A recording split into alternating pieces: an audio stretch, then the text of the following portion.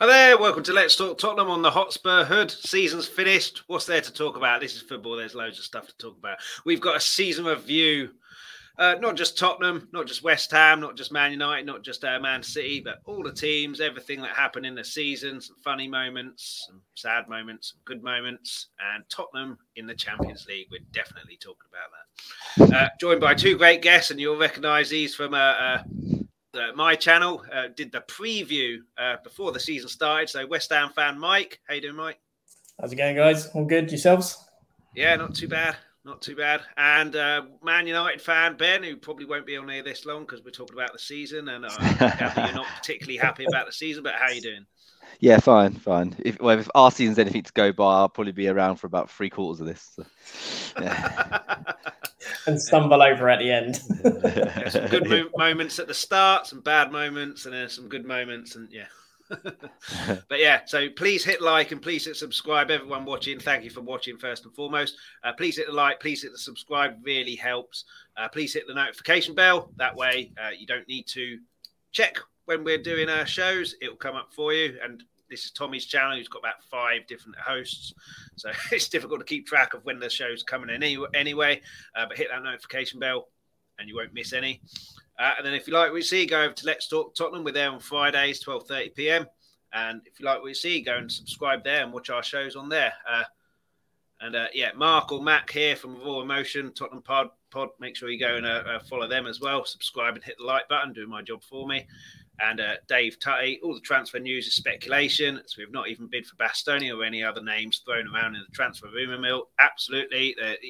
10 different stories on the same transfer story on Twitter, all completely different. So until they're holding a shirt, I don't pay any attention to them. I'll try and read out as many comments as I can, but obviously if they come through thick and fast, then I might not be able to. Super chat, super stickers are available, so make sure you get those in. So we've got this as well. So on the preview that I did, that was Ben's prediction. He was the only one who did a table. Me and Mike took the easy way out and said, we'll agree with Ben. And then on the right, that's the actual table as it finished. So we'll be going through that, see what we got right, wrong, and all of that business. But first off, Mike, what was your favourite moments from the season? Could be your team, could be any team, could be funny moments, anything. For me, personally, and it's not in the Premier League, it's in Europa League. It would be the game against Sevilla. Being at London Stadium for that game was amazing. Expected to go out of the game, playing against the team that doesn't get beaten by English teams. And we controlled the game for 120 minutes. The atmosphere was amazing. I didn't have a voice for the next 2 days. My ears were ringing for 3 days.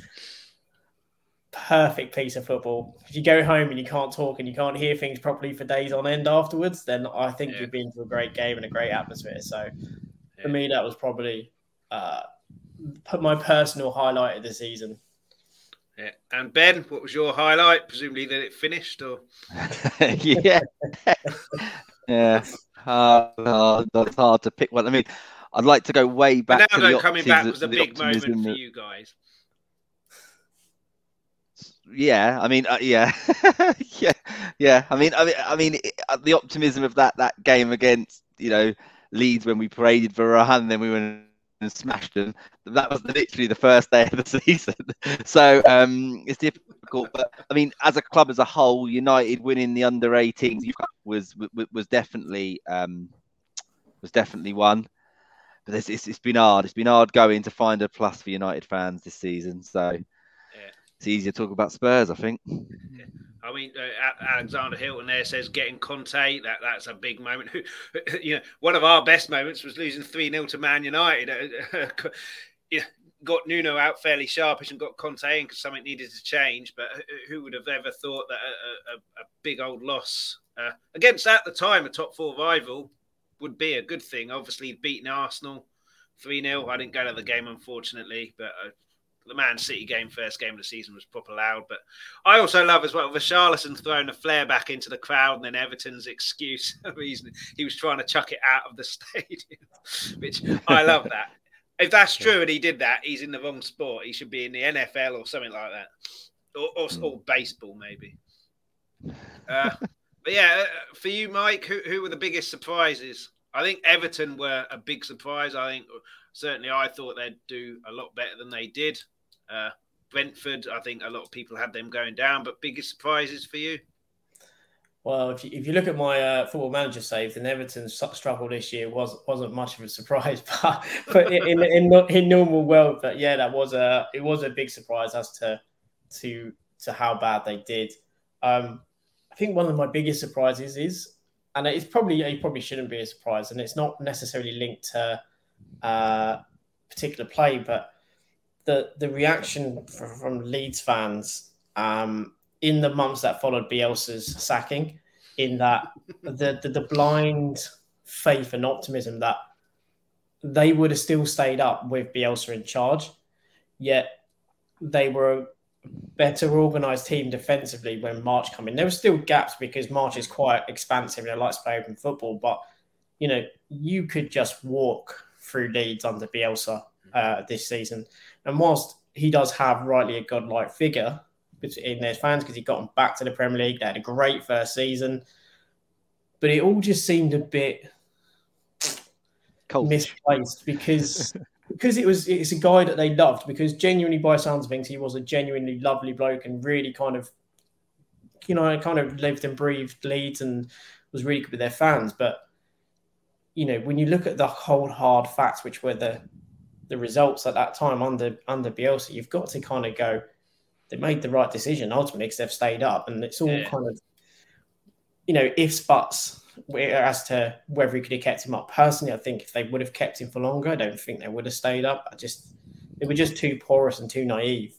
But yeah, I think that's probably my surprise, was the sheer blind faith even after he left, and the not necessarily getting fully behind their new manager in the time when it was needed. It seemed to be times when Leeds didn't play well. It was kind of, they wanted it so they could go after March, they could go after the board because they got rid of Bielsa, which seemed a bit weird for me when you're in a relegation fight.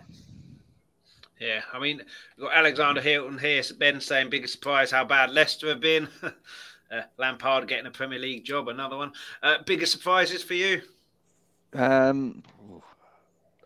I've got a few. I mean, Palace.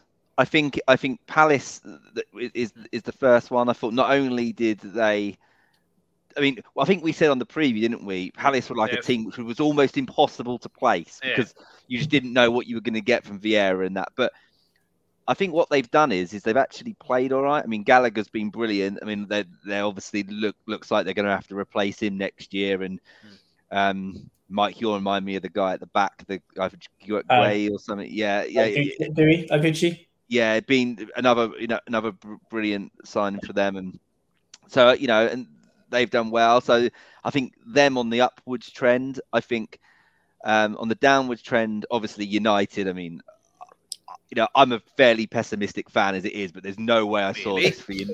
There's no way I saw this for United this season. I think, I might be wrong, but I'd imagine most people would have seen United in the top 4 after the signings we made. It was obviously an awful season.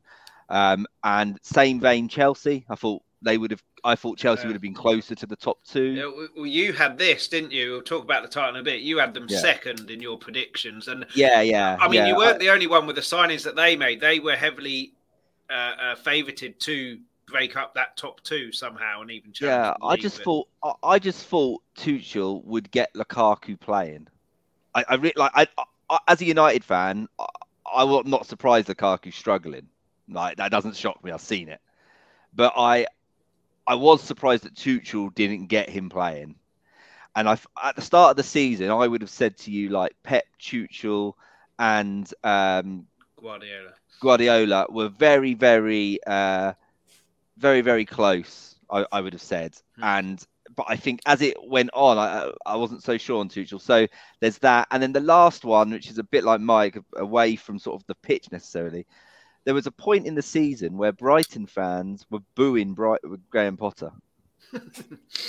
Right? You're a big fan of him, as I know. The guy is, like, no disrespect to Brighton, because I love watching Brighton, but if he isn't given a job soon, which can, like, seriously giving some investment. I don't know I mean, he was never mentioned for United, and I get why. I get it, right? Yeah. But he was your never fans mentioned. would never accept a less than high-profile name, would they? Really? Well, you say. I mean, I don't know. Maybe that's the truth. But it's got to happen eventually. I thought Arteta might end up going in the middle of the season, and I wondered maybe if he would end up there. But I don't know. But anyway, I think those were my surprises. I think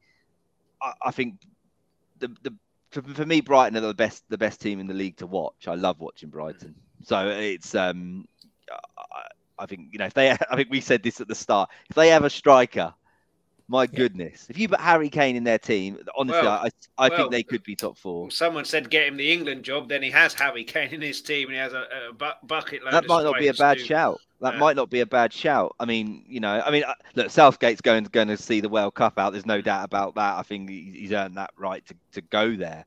But I think I said it again on the previous podcast of yours. I'm not 100% sure that we should have won that Euros.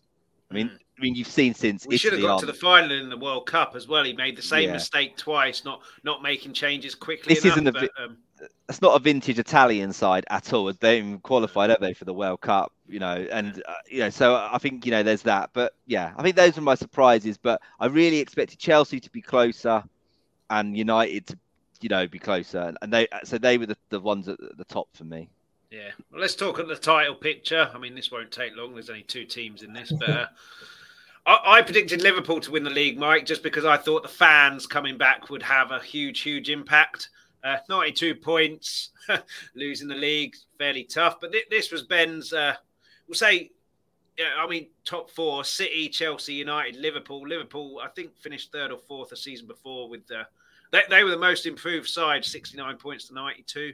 Liverpool, I think. That's why I thought the fans is why they did so badly in the kind of lockdown time. But obviously the top 2, Man City and Liverpool, and really you've got to say now it's essentially like a toss-up between the two on who's winning the league. That the favourites are always going to be City. I think they've won 4 out of 5 last seasons. But title picture for you, any surprises for you, or did you think even at the preview stage we didn't put a table because we're cowards.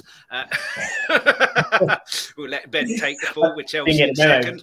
But any surprises in the title picture for you? No, I don't think it was a surprise. I think the only surprise was I think we all probably would have put Chelsea in the mix there with Liverpool and Man City, especially after last season and how they were in the Champions League. I think we all kind of expected them to do better. And like Ben, I expected Tuchel to get a song out of Lukaku, but obviously it just didn't fit, didn't work.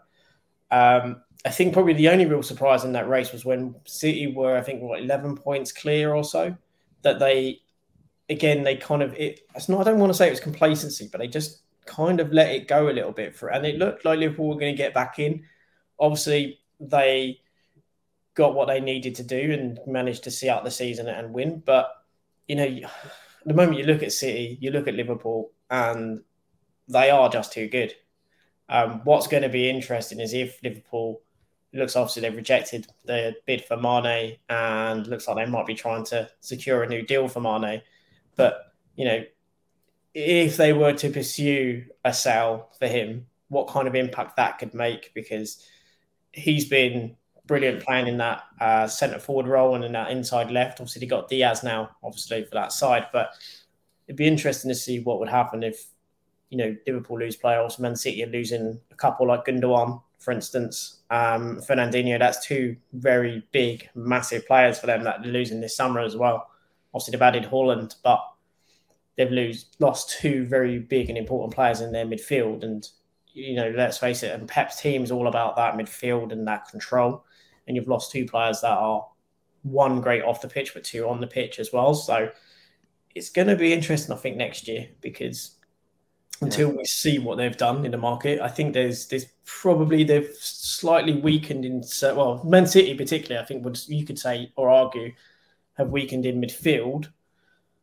But again, it's Man City, right? They can just go open up the plenty of time for him to rectify that as well. But Ben, exactly. Liverpool essentially lost the title at Anfield due to the mighty Tottenham.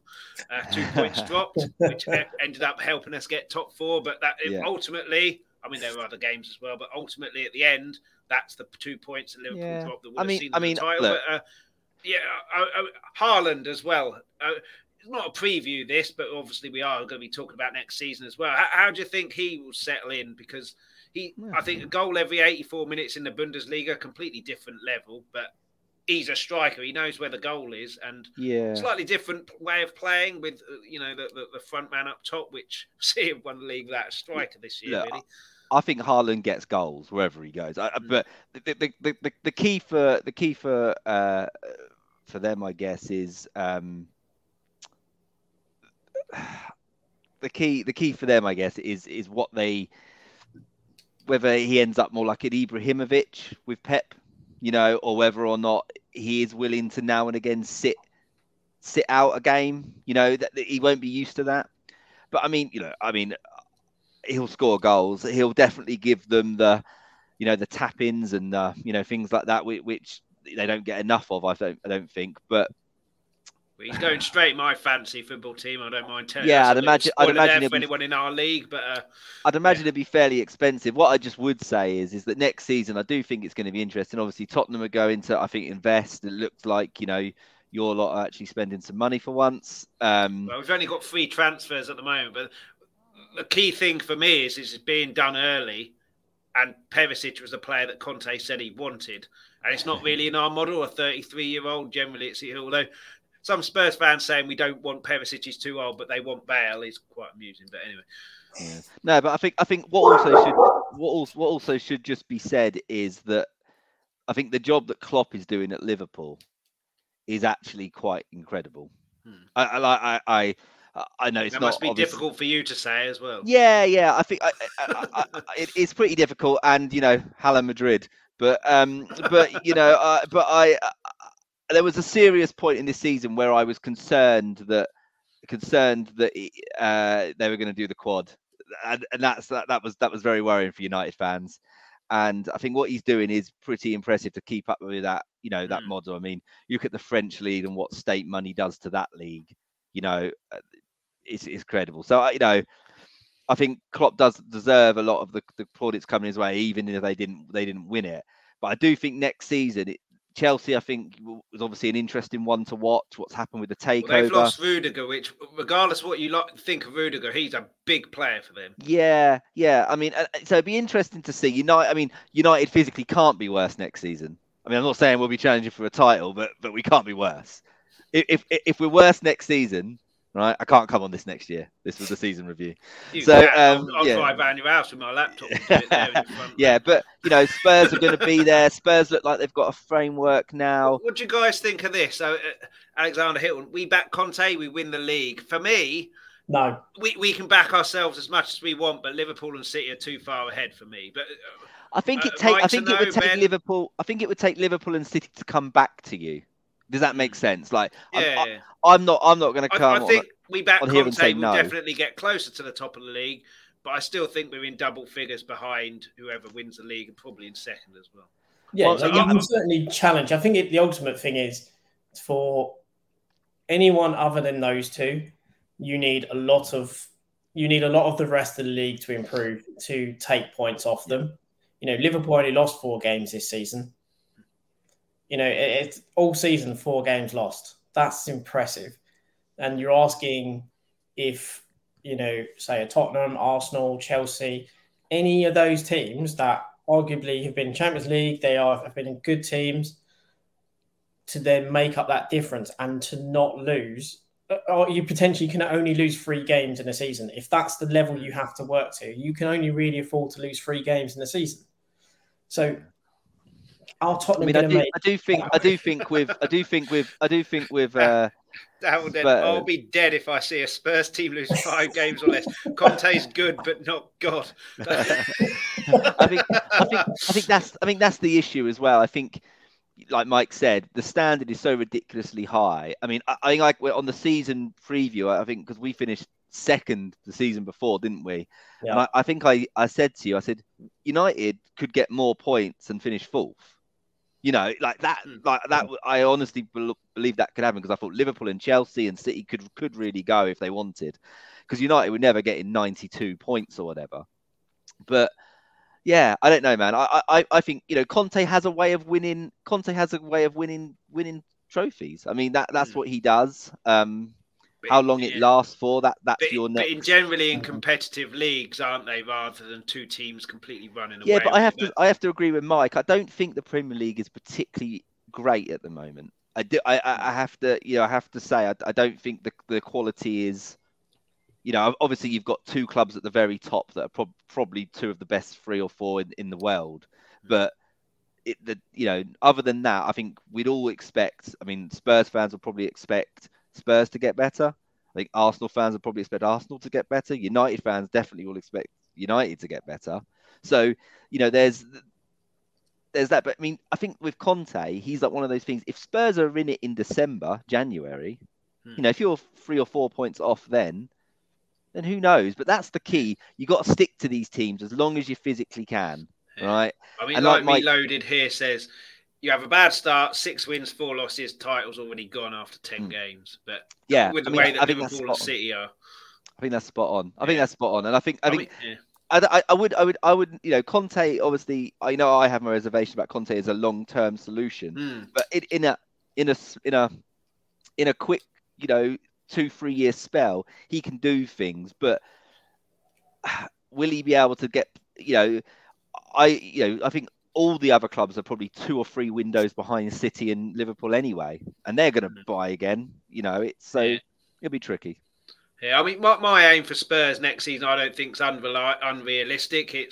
I think if we invest as Conte wants, 3rd we can easily get. That's achievable, and then a cup, FA Cup or League Cup, good run in the Champions League as well, into the knockouts anyway. I think we'll see you in the Europa in February. I think that's achievable. Certainly, one of those cups. Obviously, you need a bit of luck, but 3rd. I'm only joking. We'll be out the Europa by then, mate.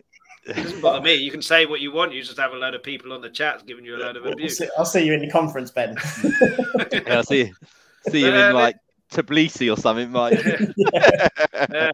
Let's move on. Champions League race. So obviously Spurs got 4th ahead of Arsenal. Ben predicted Liverpool and United and Chelsea. So you got 3 out of 4. Leicester, who someone in the chat, I can't remember who, apologies, in 5th, who weren't even in the race really. And then Spurs and West Ham and Arsenal, who Ben had 6th, 7th and 9th respectively. But Mike, top 4 race, obviously I'm delighted about it. Were you ever really kind of within the top 4 race? I think we said in January, didn't we? Right. Towards the end, obviously the Europa League was where your eggs were. Man United are always going to be considered top 4 just because they're Man United, and then Arsenal as well. So it changed. No one ever wants that 4th place because teams lose all sorts of games. It's very rare that we got 4th, and in the last, 12 games or 11 games, we got 27 points out of 33. Normally, the team who finished 4th gets 7. So obviously we didn't have the great start. We ended up having a really great finish. Arsenal threw it away. Arsenal being Spursy, lovely. But yeah, I'm assuming you guys. You haven't got the biggest squad anyway. But then the Europa League was kind of that's what we're going for here towards the end of the season anyway. It was what we said in January, right? When we was talking about who's going to get that top 4, we said whoever does the best in January and who does right by their team is going to be the team that secures that position. The difference is Tottenham identified 2 positions they were weak in, which was on the right side and in centre midfield. So they went and got Bentancur and they went and got Kulusevski. So they found their weak points, targeted, got them. They fitted within the Conte model. And because of that, they were able to flourish. And they're also players that with games were always going to play well if they had got the right kind of backing from a manager. So immediately you improved your retention of the ball and you added another goal threat. So just by those 2 simple acts, Conte took your team to a level that they weren't capable of achieving over the course of that early part of the season. So Tottenham went on to perform much better. Obviously, Arsenal had a great run, but I think Arsenal were playing above themselves. Which is probably going to please a lot of Tottenham fans for hearing me say that. But I think they were. I think they were. You can come back on again, yeah. But I genuinely think they were. They were playing above themselves in that period. There were in some games where you go, they are getting the rub of the green. And with us, we just didn't invest. We had a. Is that money issue, or is that money issue, or Moyes thought the team was good enough? Having a immature scouting system at the time, which he's now had about a season to embed, and going for players that arguably going for someone like Nunez was a player you go for in the summer. You don't go for him in January, whilst he's having a great season for Benfica, who's a team who do not sell cheaply. That's not a player you go for. We also went for Diaz, who then went to Liverpool before it broke about Liverpool bidding for him. So we went for these top players, but unless you're one, quick, two, you are given more money, it just ain't going to happen. So you need to have viable options and to have the conviction to do it. Basically, we didn't have that conviction, and the talk was, we're using that budget for this summer. Whichever way you look at it, it effectively looks like a failure on all parts, because we had a position of weakness, which was our centre forward position, because we only had one, and we did nothing. So ultimately, you can argue that we got what we deserved over the course of the season when we started to run out of steam. And yeah, we did prioritise Europa League, but again, tired legs, tired minds coming towards the end of the season, and it all just kind of got to a point where... It was a bit of an anticlimax, wasn't it? I wouldn't say anticlimax. It's just a slight feeling of what could have been with the season. You're talking to the converted there. Yeah. No, exactly. There is that kind of feeling of what could have been. You know, there's a couple of games over the course of the season. Had we done what we should have done, we would have got the necessary points to finish above United. But again, Ben would also suggest and say that over the course of the season, there were games where they could have accumulated more points. So it's all ifs, buts, maybes. But I don't think you're going to find a single West Ham fan is going to say it's been a bad season. You know, we've got to the semi-finals. We had a great Europa run, more than we expected, probably more than anyone expected. Decent runs in the cup. Good league kind of finish, considering how small our squad was. So, you know, it's not bad. And ultimately, and you backed that up, haven't you, from the season before? Yeah. No, I think exactly. there's always like that question, isn't there? Like, did you do it last year by sort of semi-fluke and a lot of it backed it up? Yeah. And a lot of the media was also saying the reason we did so well was because the fans weren't there. And we had the fans this season, and this is what we did. So it's kind of like, well, the problem was never the fan base, then, was it? It was toxicity elsewhere within the club that was causing us not to succeed. But, you know, I have to say credit to Tottenham, because they did what they needed to do in January in which to go on and do what they needed. You know, Conte, after throwing his toys out of the pram, after was it the Burnley game or something? That was a bad one. Yeah. So, you know, after doing that, throwing the toys out, now that could have been a tactic to get the money in January, which he ended up getting for the two players he wanted. You know, but that's why, again, like as Ben says, you can't rely on him for the long term, because you just get. I don't think we've got him for that though. But obviously, at this moment in time, it keeps Kane for another year. Which he's a great manager. I get the feeling though, if things don't go well, say. There'll be a fallout at some point, because that's what Conte does. But at this moment in time, it ain't happening. So. We'll come to that when we come to that. But Ben, in terms of Champions League, you said 6th if Kane stays for Spurs. Obviously, that was when Nuno was in charge, not Conte. And then obviously it was 2nd for United. 3rd for United. That was when Solskjaer was there after finishing 2nd last year. What did you make of the top 4 race, really? And I think...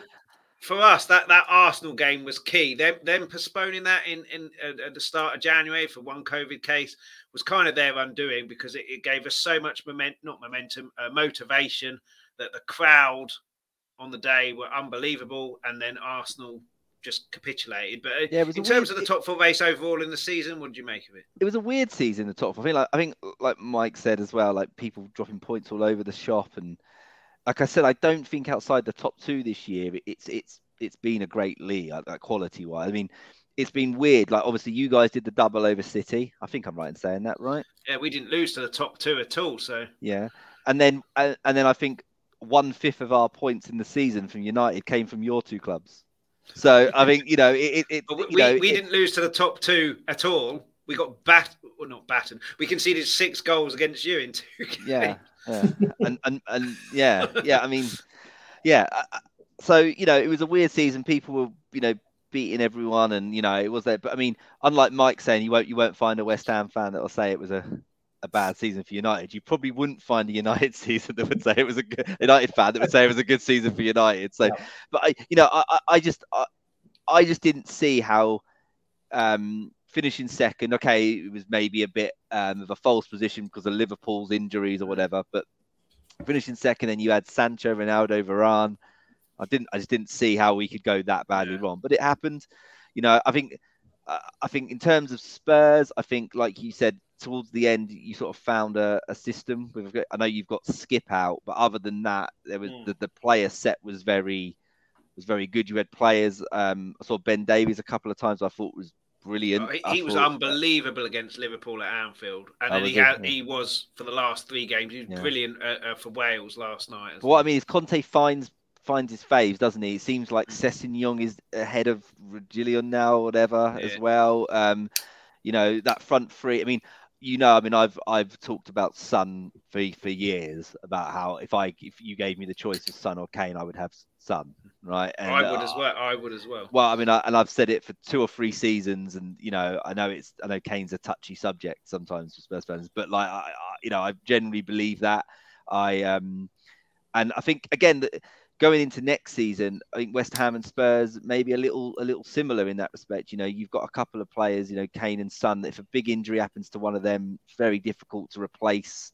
West Ham have got a similar thing with Bowen and Rice. I think 2, pretty integral players for them.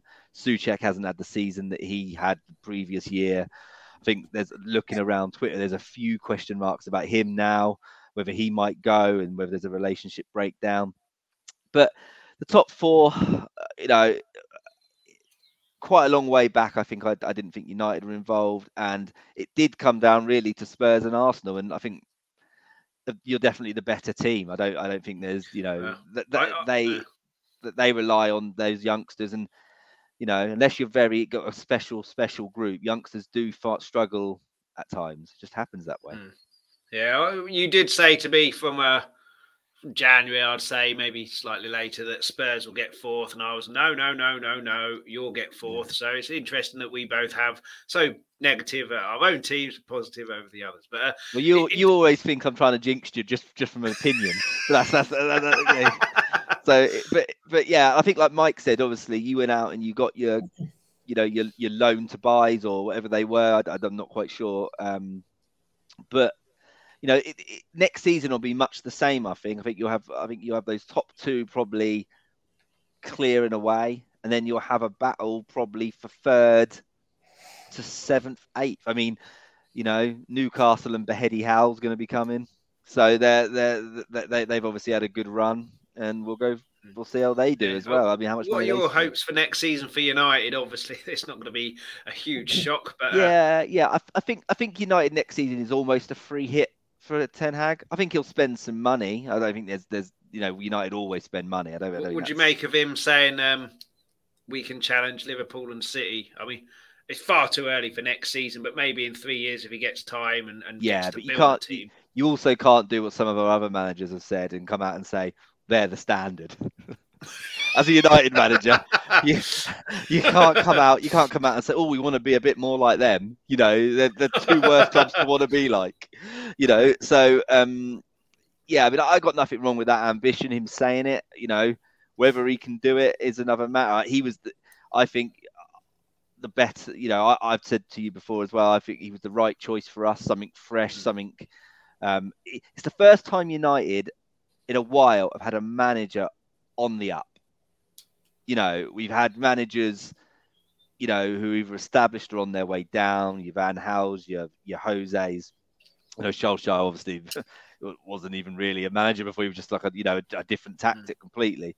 So I think it'd be interesting to see what he's got. But I think next year United, obviously the aim will be top 4. I think you have to have that aim. I don't think they'll just go and go, do what you want. You know, is that the bigger aim? Because Matt was on Friday saying that, for those who don't know, Matt's a Man United fan as well, mutual friend of all three of us. He was saying his bigger aim isn't top 4, but just watching football that's exciting again. Yeah, I mean, that's what I said. I think it's a bit of a free hit. I think there will be an aim internally. I mean, there's no way the Glazers will just go, don't worry about the Champions League money. Do what you want, you know? So they're ready to leech, and it's that will have to be the. I mean, I'd have thought if you ask Conte, Moyes, they'll probably say the same. Top 4 next year, hopefully win a cup. You know, that type of thing. We've got. I imagine if we got 4th next year, Conte would be furious because it's not better than we did last season. No, he's very, very ambitious. But I think 3rd he'll be aiming for, and maybe a bit of a challenge for the title. But like I said, I think they're too far ahead. I think I saw in one of your comments that came up, someone just said, doesn't really matter. 2nd, 3rd, 4th. It's progression of points. Like if Conte goes and gets another 10 points next season and finishes 4th, I think that's better than him finishing 3rd on the same amount of points. I mean, this one, I don't mind if we finish 3rd or 4th, but if we've got to get to 85 points if Conte's back. Possibly. I mean, 85 is a big number, but it's but that is the level. That's what we're talking here. If you want to be in a title race, absolute minimum 82, 83 points to have, even to be classed as having had a challenge, I would assume would be next year. And even then, that's 10 points, like 10 points off. That's out from those two. I mean, like I say, I think both, like Mike mentioned it briefly earlier, I think both Liverpool and City are kind of in a. For them, it's a very small transition. It's not a United transition where 15 players are off, but like it's there is a small transition. Obviously, Haaland will change the way City play a little bit. I think it looks like Mane does want out of Liverpool. Okay, you could say they've already recruited his replacement, but they've got not issues. But Salah's not signing a contract, so it looks like he might be free next season. So that's Salah and Mane, who are 2/3 of. Yeah, one of the best strike forces, certainly in recent times. Obviously, Diaz is quality. Jota's done well when he's come on. They've got rid of Origi as well, who the amount of big goals that he came up with. So it is a transition. Yeah, they've got that young kid Carvalho coming in. Not a transition of a whole team, but they got that young kid Carvalho coming in, who I've watched a bit of Fulham this year. Looks, whether he can take that to a Premier League level, I don't know. But in the Championship, he's looked sensational. So we will see. It's very difficult to predict anything now because of signings. I saw a report today that Spurs might even be linked with Lukaku. Because of the Conte thing. But I mean, maybe he's willing to be a backup for Kane, or Kane drops deeper. I don't know. I don't know. It's all transfer speculation. A lot of it's clickbait, and I just don't pay any. Well, United are signing every Ajax player since 1984. So I've heard Ronald Koeman's playing at centre-back next year for us, so we're fine, Yeah. But Mike, in terms of West Ham, what are your aims for next season? Or is it kind of more of the same and try and win a cup this time? It has to be, right? I think for us, when you look at what's going to happen in the league, so United, as Ben said, can't arguably get any worse. It is a free hit. So Ten Hag can just basically go out and play football and allow the players to have complete and utter free expression because it's a new dawn and a new era. That could rejuvenate a couple of players like Rashford and so on, because it's just you're told to go out and play and go to attack. That's maybe less focus on the defending side of things. So they can be a bit more kind of flamboyant. For us, I think, we have to look at try and sustain what we've done already. But you got to look at, Wolves potentially. They could, again, put money in. Leicester will be another interesting one because they didn't have a great season this year, but they're going to invest. Villa, the question is, are they doing an Everton in terms of just bunning money into the club, throwing money at positions, and actually not really buying a squad. They're just buying individuals and then trying to smash them in like, out of shape jigsaw pieces. And again, you've got Newcastle. They're an unknown quantity next year. If their form from the last part of the season carries on, then they're going to be a massive threat. Yeah, they're going to spend money, aren't they? Yeah, exactly. You'd think so anyway. They're already apparently looking at spending about 55 to 65 million euros on DRB out of Bayer Leverkusen, who's a phenomenal player and incredible pace. So if you've got Maximam on one side and Diaby on the other, fullbacks are going to be quivering over the course of the season, because that is a lot. We're linked with Sam Maximan now, which I'd take, but again, paper talk. So no, exactly. So Leicester won't be as bad either. They've had so many injuries, haven't they? Yeah. Some of the teams won't be as bad as they were. Also, I think everyone's probably going to invest fairly heavily this year. Even Palace are going to be probably a bit of a dark horse, because they're already looking at some really smart signings already. Again, paper talk, but on paper, the players are looking at are smart signings and arguably could do good. I think for us, probably our best route to getting European football again, which has to really be our aim, because we've done it for the past 2 seasons now. We have to aim for another go in Europe. So you have to look and go, well, our probably best chances in the cup. So looking at one of the cups or looking at the Conference League as the kind of main one.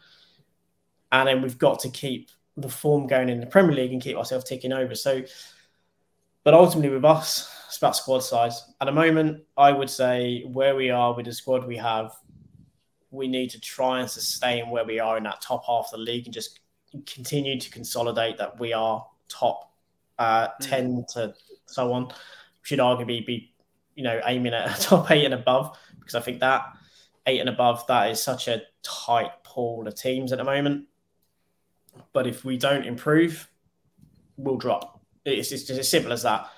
Our whole season hinges on what we do in the summer, because if we don't do right in the summer, it's going to be almost an irrelevance, because we're going to work with a really small pool, and it's going to be really, really, I'd be really impressive if Moyes can do it again for like 3 seasons in a row, to have a small squad and to get them to overperform like they have in the past too. But at some point, those legs are going to keep running, and you're going to find problems. Am I right with West Ham though as well? From the outside, obviously you know more about than me, but from the outside, it feels like if you don't stay top 8, stay relevant in that race, you've got a couple of big players who will go. Rice will be gone. Rice is likely gone next season anyway, so that's kind of it's probably happening. I think we're all resigned to that fact. But if Bowen has another season next year like he did this year, there's already been talks of Liverpool looking at him anyway. So again, when you think of Liverpool, the players they're losing, it fits that Klopp type player, because he can play as a right winger, he can play as a centre forward, bit like how Jota transitioned from a winger to a forward with Liverpool as well, and how he did with Wolves. So you can say that that's probably 2 players that are almost nailed on to leave if we don't succeed.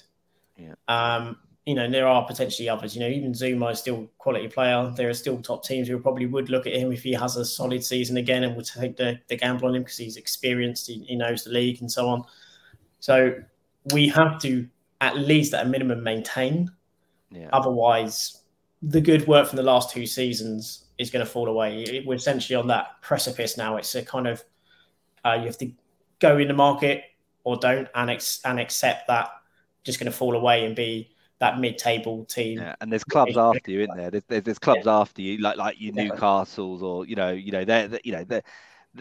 they're just not going to finish lower, are they? We've got SMDA knocking on the top 6 if they make the correct signs. I think top 4 is a bit too much for them next season, but certainly the season after and the season after that, Newcastle. Yeah, it's a crazy thing what's going on with that. But like they're I've got a mate who's a Newcastle fan, and he says he doesn't think they're going to spend like 300 million this summer. He said it'll probably be like 150, but they'll go and buy a bunch of young, real promising players. And because if it doesn't work out, they'll spend 150 million the following season. And until you find enough that does work out. So it's a lot of all of this state money. It's a matter of time, really. I think unfortunately that's the way it kind of works. It might be 2 years, it might be 10 years, but it will happen. You know, there's no way around it if they keep pumping money in. So, yeah. But yeah. And then, move on. Europa and Conference League race. This is where it's at. Yeah. I mean, this is where we tune in, then. I don't know which positions fit that. I mean, someone who's been doing this for 3 years should have done his research. Yeah, the 5th and 6th is Europa League. But he wasn't doing that. He was busy making a result and watching Stranger Things. So Arsenal, obviously Europa. United, are you Europa or Conference? They're Europa. We're Europa. West Ham.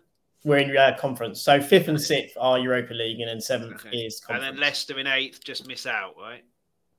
No, so it's basically you only get 2 places for the Europa League. You get 1 place for conference, and then I believe if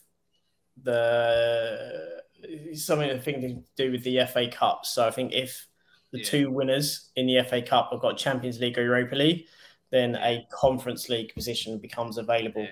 Well, that's going to happen then, isn't it? It was Liverpool and Chelsea in both of the cups.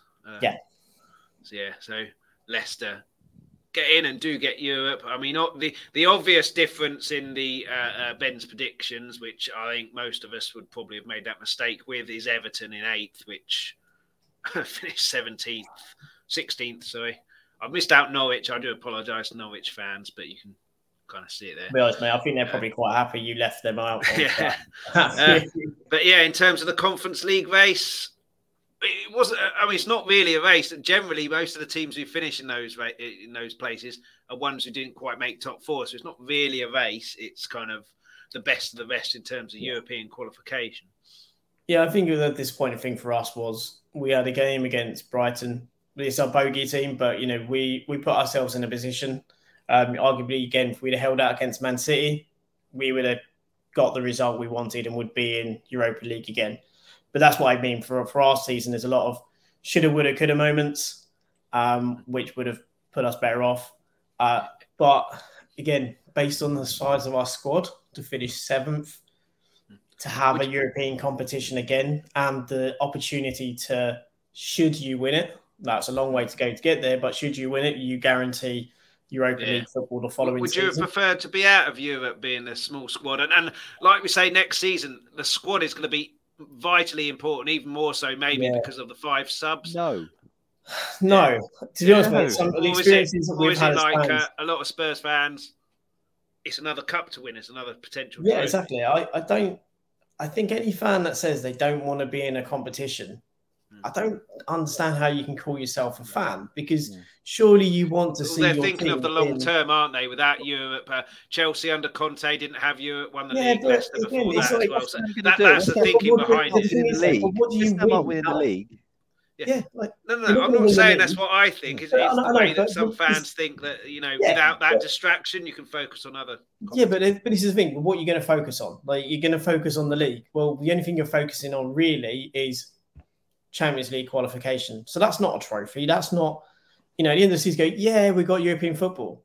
But you're not really going to look back at that in years to come and go, remember that season we got Champions League? You're going to be like, remember that season we got to the quarterfinals of a league, of a Champions League, or remember we got to the final? It's those big milestone moments you remember, not just qualifying for the tournament. It's, you want to be in a competition because you want to win it. So you want to see your team get far. And I think that's why, when you win, it's amazing. When you lose and when you go out, it always hurts. I think every team has seen that over the years. We've not had it for God knows how many years. But ultimately, it's, you got to be in those competitions. And I think if you want to be out of them, then that's not the spirit of football, right? It's not why you're in football to be a fan. You're in there to see your team play. I'm with Mike on this. Mike said at the top of this podcast, his favourite moment of the year was Sevilla. Yeah.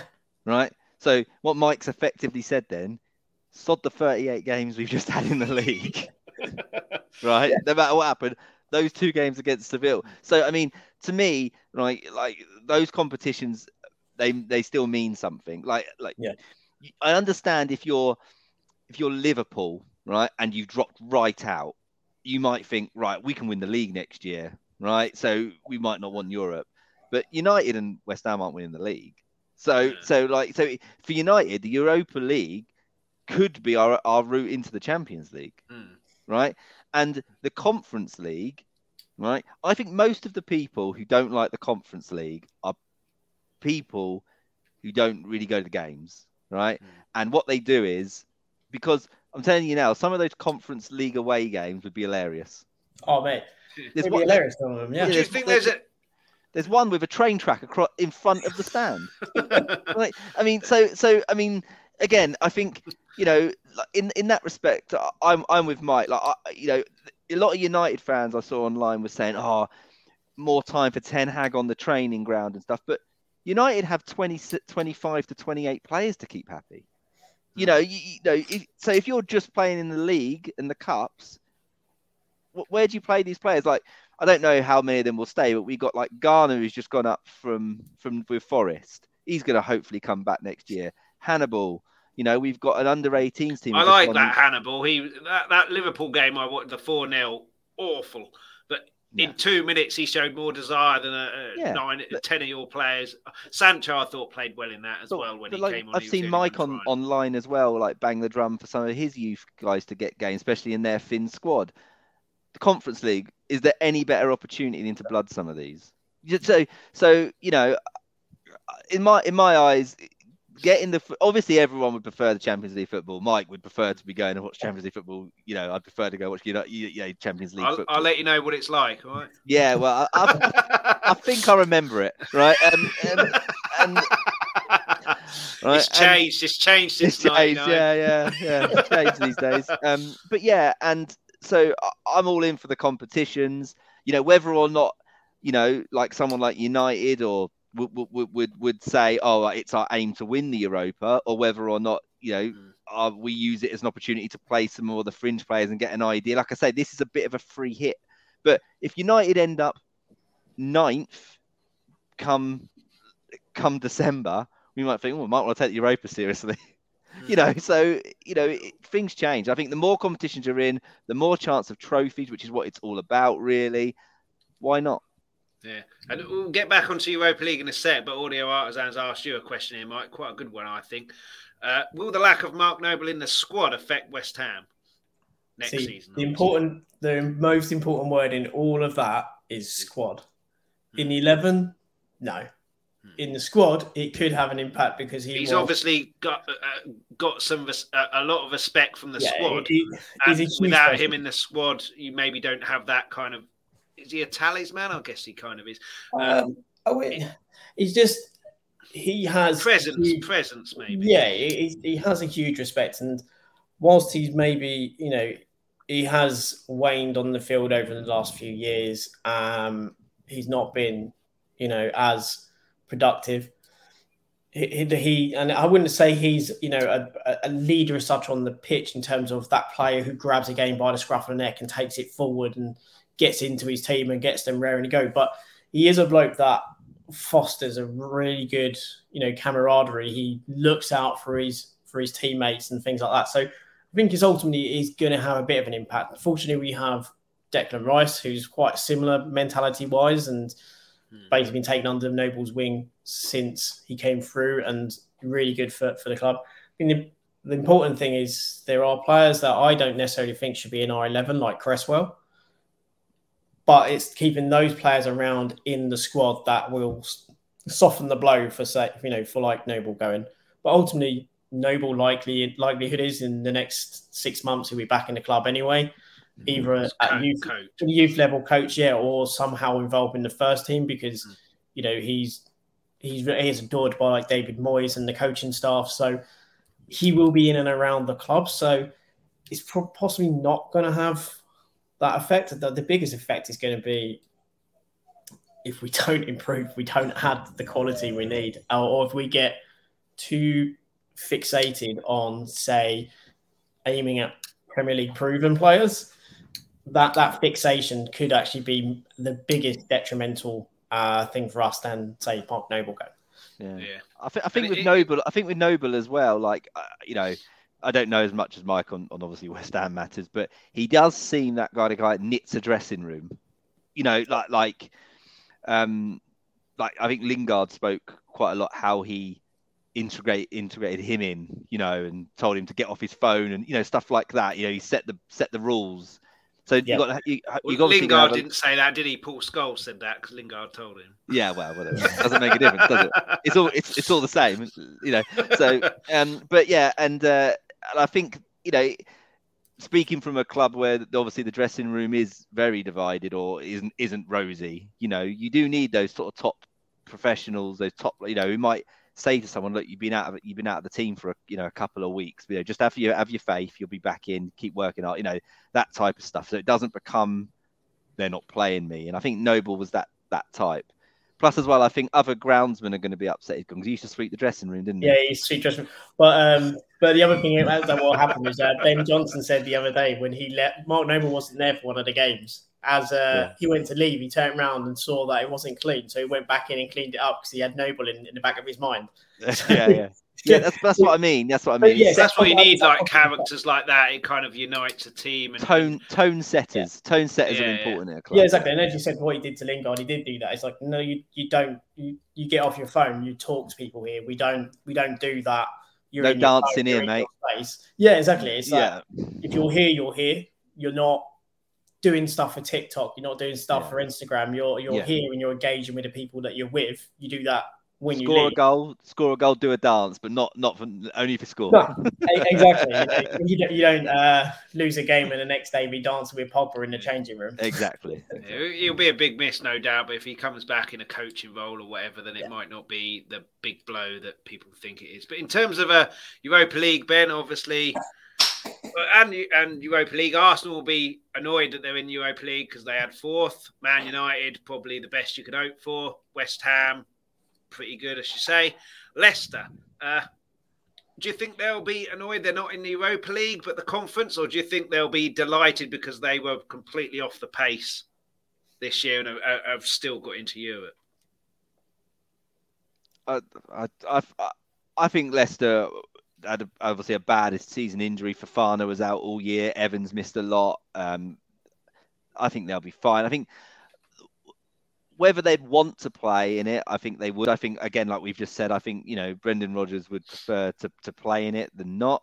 I think you got more players to keep happy. I think me and Mike have regular conversations about this Daka guy because Mike loved him, whatever. And he didn't see it, but then you actually look at the stats and he's scoring fairly well, but just maybe not in the league. Every 60 minutes or something. Yeah, but he's playing in those competitions. So again, they've got players they need to keep happy. They've got some talented youngsters he could be playing a much bigger role last year. Vardy's not out, but he's kind of winding down now, isn't he? Yeah. Although Iniacho, I do like Iniacho. Well, you've got Iniacho and Daka there. I'm pretty sure Ben was about to say Shrewsbury Hall is coming through in centre midfield.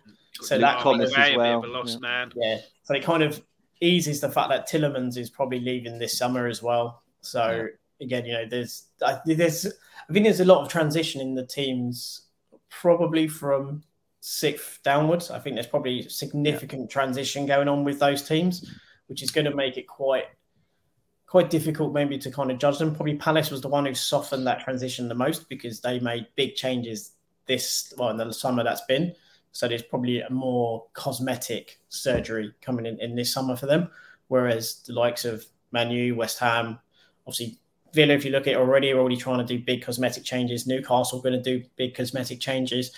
So it's going to be really hard until, I guess, the dust has settled a bit and we've seen the transfer window to kind of judge as to where a lot of teams are going to start to fall. I think probably the top 4, as it is now, are probably the teams favoured to be back in the top 4 again next season. I would suggest. We'll obviously talk about the next season in much more detail in the preview. Ben will be there on that one because Man United wouldn't have potentially ruined the season for him by that point. But yeah, and we'll be doing that not after the transfer window closes. That's when the season's in full swing. But it's going to be a very interesting one as well in terms of transfers, which we'll obviously talk about in detail because a lot of fringe players don't want to be fringe players because there's a World Cup coming on, so that could affect transfers as well. But let's move on to relegation.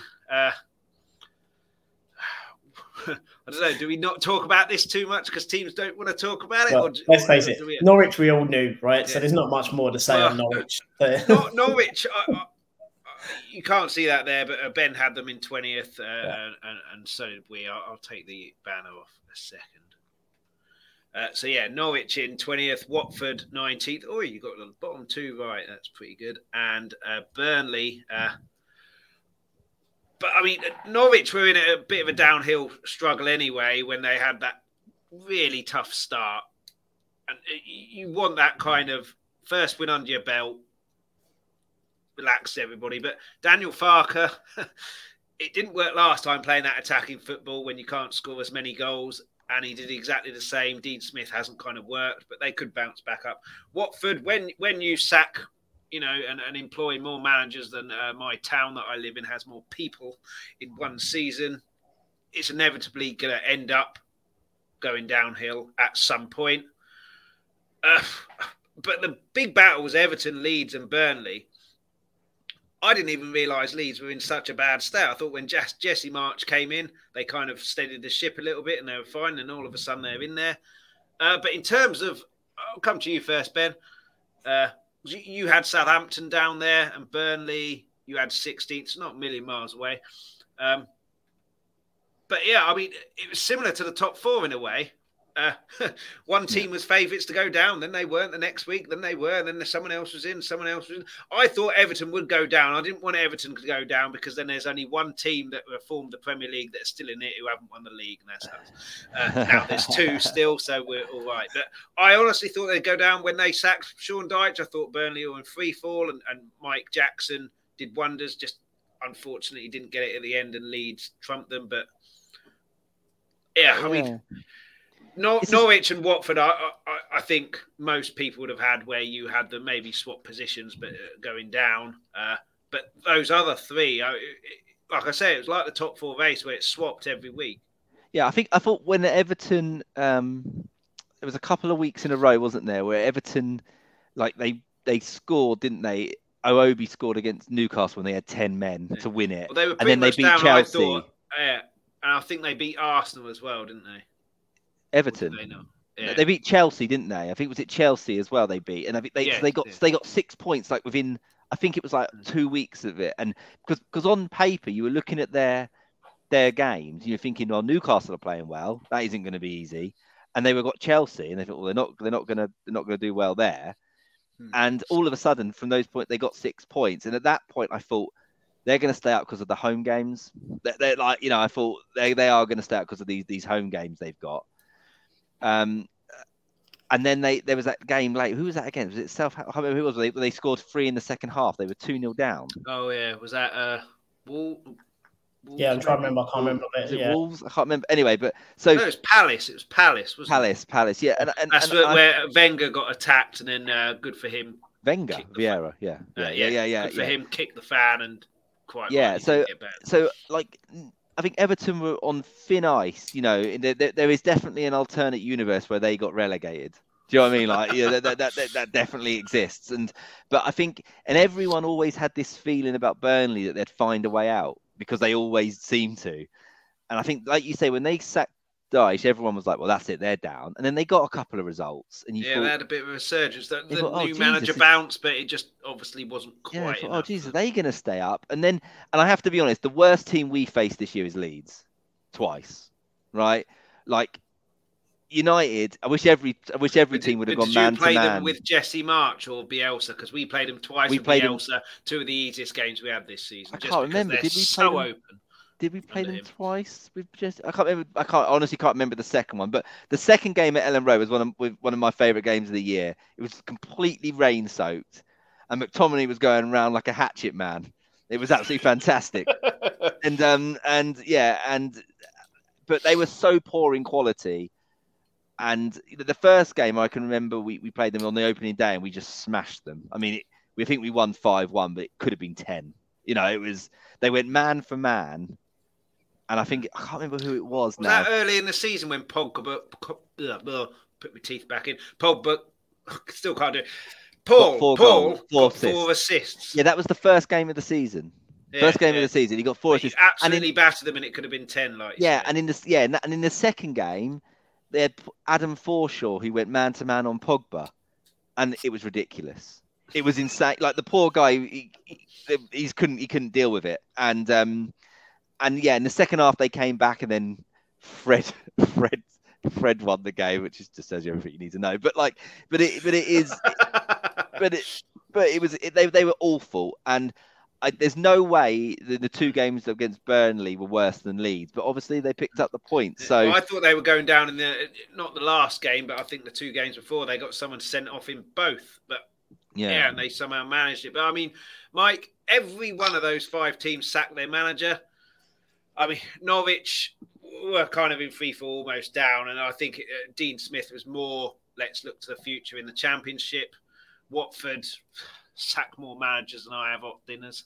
I think probably us 3 are probably in line at some point to get a call up from Watford. Yeah, well, I'm doing well on Football Manager, so I might put my name forward. It'll only be about 2 years until they run out of everyone else. But in terms of Everton, Burnley and Leeds, you've got to say, even though it was a struggle for Everton, they got it right with getting Lampard because he kept them up. Leeds, they had to change something. You can't be that open and refusing to change. And Burnley, you have to say, got it wrong with Sean Dyche. Well, I wouldn't say Burnley got it wrong. I just think... Well, in the end result, you kind of have to say it, whether it's... they'd have been worse off if Dyche had stayed there. You could also say their performances perform better. So maybe us, so you know. But, yeah, you could say that. So did we twice. Right. But ultimately, you know how it's always kind of goes. You know that argument of if you flirt with relegation for too long, you're eventually going to get your fingers burnt and you're going to suffer. Was it Paul Merson used to say, if you keep walking past hairdressers, you'll eventually get your hair cut. Not if you walk round there at like midnight because they're closed. But here's the thing, it's like, Burnley had a couple of seasons where they've been nowhere near it, but there have been other seasons where they've been so close to it and then just pulled away at the end. So much so that I think there was probably within fan bases, Burnley have just pulled through. But I think this was the time where you flirted with it enough, and this time you just haven't got enough to do it. Also, you've got to remember, they've got the oldest squad in the Premier League. You know, they didn't really have any young legs in there to kind of get through. Simply Ace has said this. They went down and spent very little on players over the last few seasons. Getting rid of Dyche, a terrible decision. But in terms of, older players, like you say, not buying anyone, getting a year older, getting injured as well, massively hit their season. Had he not got injured, they might have got one extra win somewhere in that phase where he was injured that might have secured their safety. It's just that McNeil kid didn't really do it either. Like he's an ex-United youth, and he's always been a bit like that. You know, he can turn up Sunday and look like Messi, right? And then next week you don't do it for 4 or 5 weeks, right? And if he was playing with better players consistently, would he look a lot better? I don't know. I don't know. Not the kind of but he's a good player. At the bottom. He's a good player. It's one of those things that you'll be to test that level of whether you can be consistent. It's going to cost you the tune of 40 million quid in which to do that. If you're going to spend that money, you want to see that consistency a lot more often. Even in a poor team, you'd expect him to have a few more goals or a few more assists to his name. I think as well, the other thing that just crops up with Burnley as well. My friend was saying to me the other day, he was like, Tarkowski's out of contract. You know, big player for them. Nick Pope will want to be playing in the World Cup. Newcastle took Wood, right, who maybe wasn't scoring loads of goals, but was pretty. I know that Weghorst guy came in, did okay or whatever, but he was, he's scored goals to keep them up before Wood, right? And there is this feeling, I think, like, with these players that are out of contract are due a big move. The last thing they want is an injury. They're going to get some. So it's sort of then they sack Dyche, and I don't know. I mean, realistically, you look at that Burnley squad. I mean, I was looking at like Everton to go down. We can maybe pinch Richarlison, or I was looking for Leeds going down, or Phillips and Rafinha might be decent. You look at Burnley, and you think, well, Richarlison's going to the Tampa Bay Buccaneers because he can chuck a flare out of a stadium. So he's given up on football now. You don't want to play for the Tampa Bay. He's got the same owners as us. But I think you look at Burnley and the squad was just inherently quite poor. I mean, there won't be a clamour for maybe the goalkeeper. I think Tarkowski will go maybe on loan to a Newcastle or West Ham. But sorry, not loan, as a free. But they wouldn't have been spending £40 million on him. and maybe that Dwight McNeil, Cornet might move on, but they're not. None of these are going to go to a top six team, I don't think. So, I think in the end, probably squad wise, the 3 weakest went down. What I would say about Watford and Norwich though is that that's their model. Yeah, you can take the mick out of how many Watford sack their managers, and it's not for everyone. I get that, but Watford go up and down. Watford wouldn't, when you asked any of their fans at the start of the season, they wouldn't have said, "Oh yeah, we'll definitely stay in the Premier League." They're almost expecting they'll get that money, get their parachute payments, down they go, or whatever it is, or and they'll sell Sarr and Dennis this summer and make a bit more money, and they'll invest it, and 1 or 2 seasons they'll come back up again. That's Norwich and Watford's model. They're not, if on the way they hit a Premier League survival, 2 or 3 seasons, that's great. But they have the same model, and you could say it isn't working for them because they're getting relegated, but you could also say it is working for them because they keep coming back up. There are lots of teams who go down who don't come back up. So it is just as like playing devil's advocate. Yeah, I mean, let's talk about the top 10, or the last 2 of the top 10. There's only 2 to talk about here. Brighton and Wolves. 2 teams who I think have exceeded expectations. Brighton, on your predictions, haven't exceeded it that much, going up 2 positions, but they get goal scorer. They'd easily be in Europe, maybe not Champions League, but certainly Europa. I was going to say certainly Europa or Conference. They're the only other 2. So, but Wolves, I mean, they lost Nuno, who we know all about Nuno, but he did brilliantly for Wolves, coming up, getting 7th. You never worried about Wolves going down. And then they get Bruno Lage, who's very unknown quantity. They lose Traoré, regardless of what you think of Traoré. He was a big player for them, big part of how they played.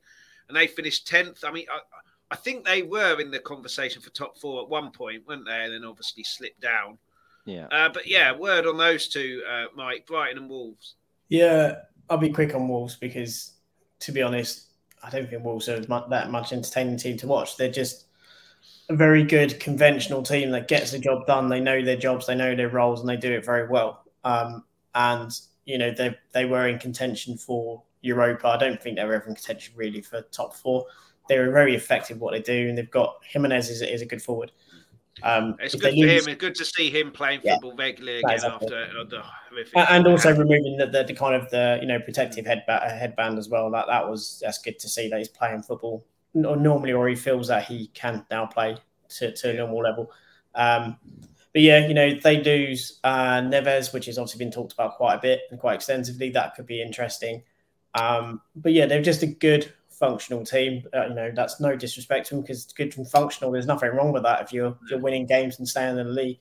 The only reason I don't want to talk much of them, because I actually want to give Brighton, their fair props, because as we said quite a few times over the course of the season, not only just on Twitter, but when we've come here, is if Brighton actually had a striker, to be perfectly honest, they would probably be the team in 4th. And I know that people will laugh. I think that's stupid.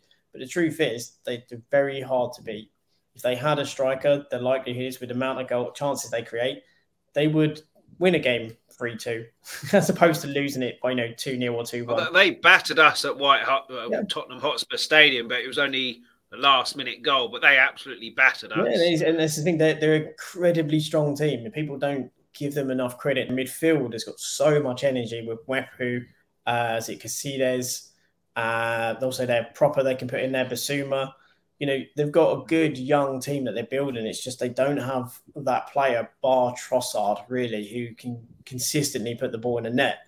And if they have that, if they can find that in the summer, they're going to be a really interesting team to watch, because if they've added the right players, I guess again, Cucurella, if he leaves, that's another player who's obviously been talked about. People are looking at City Brighton. Want him, don't they? City want Cucurella. Yeah, City want him. Chelsea apparently looking at him as well because Alonso. So people are looking at Brighton and going, well, who can we take from that team? There's Cucurella has been talked about. Bissouma has been talked around as well. there are teams, no doubt, if he was available, people would go for Trossard. I'd imagine Tottenham would also go for Trossard if he was available because he fits that kind of player Tottenham could use. A bit like the goalkeeper.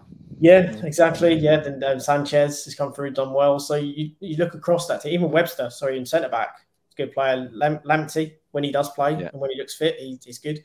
So you kind of look around that team and go, probably most teams in the top 6 would take at least 1 or 2 players out of that team. That just tells you how good their recruitment is. That if a top 6 team, and including Man City, will look at Cucurella and go, that's a player who can do us a job at left back. It's quite a good endorsement of not only their recruitment but the team that they've become under Potter. And I think that's the thing. Potter is a good manager, but he's obviously an exceptional coach because he's. Well, that's the thing, isn't it? It's not just the recruitment; it's the coaching of. Yeah. With no disrespect, a lot of players who were these 2-3 seasons ago, and he's coached them into now, like you say, you've rallied off. 5 players there who could get big moves if they were available. Which 3 years ago, with no disrespect, people wouldn't have necessarily known who they were. And that's down to the coaching, and then that's even before, like you said, Ben. The manager could be wanted by these clubs. Yeah, I still don't know really. Even looking at Spurs, you could pick any team. I'm not just picking on Spurs, but since it's a Spurs podcast, Everton might look for him, or do you think? Why would you go to Everton? That's a nightmare. Why would he go to Everton? That's a nightmare scenario for him. I would genuinely, if West Ham ever looked past David Moyes, Potter would be the guy that I would want West Ham to be all over. Well, that's 3 of us there who, when our managers have gone. Moyes hasn't gone, but if he were, when Nuno was appointed, before Nuno, I wanted Potter. You wanted him, or maybe not wanted him, Ben, but you would not have been upset at all if he'd have gone to United instead of Ten Hag. I think I said to you at the start of the season, right? Conte might short term be the best thing for Spurs, right? But I'm more fearful of Spurs with Potter with a 5-year contract. Long term, I think he could really make something at Spurs, and I think when you've got I don't know, Arsenal. I keep coming back to Arsenal with him, right? I keep coming back, to them. I think he'd be a great fit there. They do tend to give managers time there. I think I think if Arteta doesn't start the season off well, I'm not talking like 10 wins out of 10, but maybe not in a top 4 race, but you know what I mean? Like, they could put a challenge in for top 4 here. I think he could be really under pressure. I'm astonished. I'm astonished he wasn't interested in Newcastle as well. Like, again, that's another, for me, would be a disaster because... I think he ruled himself out, though, didn't he? Quite early. He did. Maybe he didn't want to move up north, maybe, or something like that. Yeah, because they took the CEO, or when they took one of the head guys at Norwich, at Brighton. Don't say heads, Mike. Don't say heads. Yeah, but I think he's like a top manager, and I think he'll go on. But him at Newcastle, for example, would, I think, be a really incredible appointment for them. I don't really rate Eddie Howe that much. He's all right, but I think he would have done Spurs, would have done Arsenal. Yeah, I don't know, but yeah. But he's got to get a move eventually. He's got to, because the only problem with Brighton is, and I said this at the start, they're my favourite team to watch in the league. And I can't help, Mike, that you didn't mention Super Danny Welbeck in those players. But, a bit disappointed in that. But he's not young and exciting enough for me. He's just exciting these days. And but I think their problem is they've got to sell players, right? Basuma looks like. Do you think that will be the reason that they can't get a striker in? They need to sell people to be able to get a striker, because someone like a Danny Ings, I've always thought would suit them. I don't think he showed at Southampton. Danny Ings, you give him starts.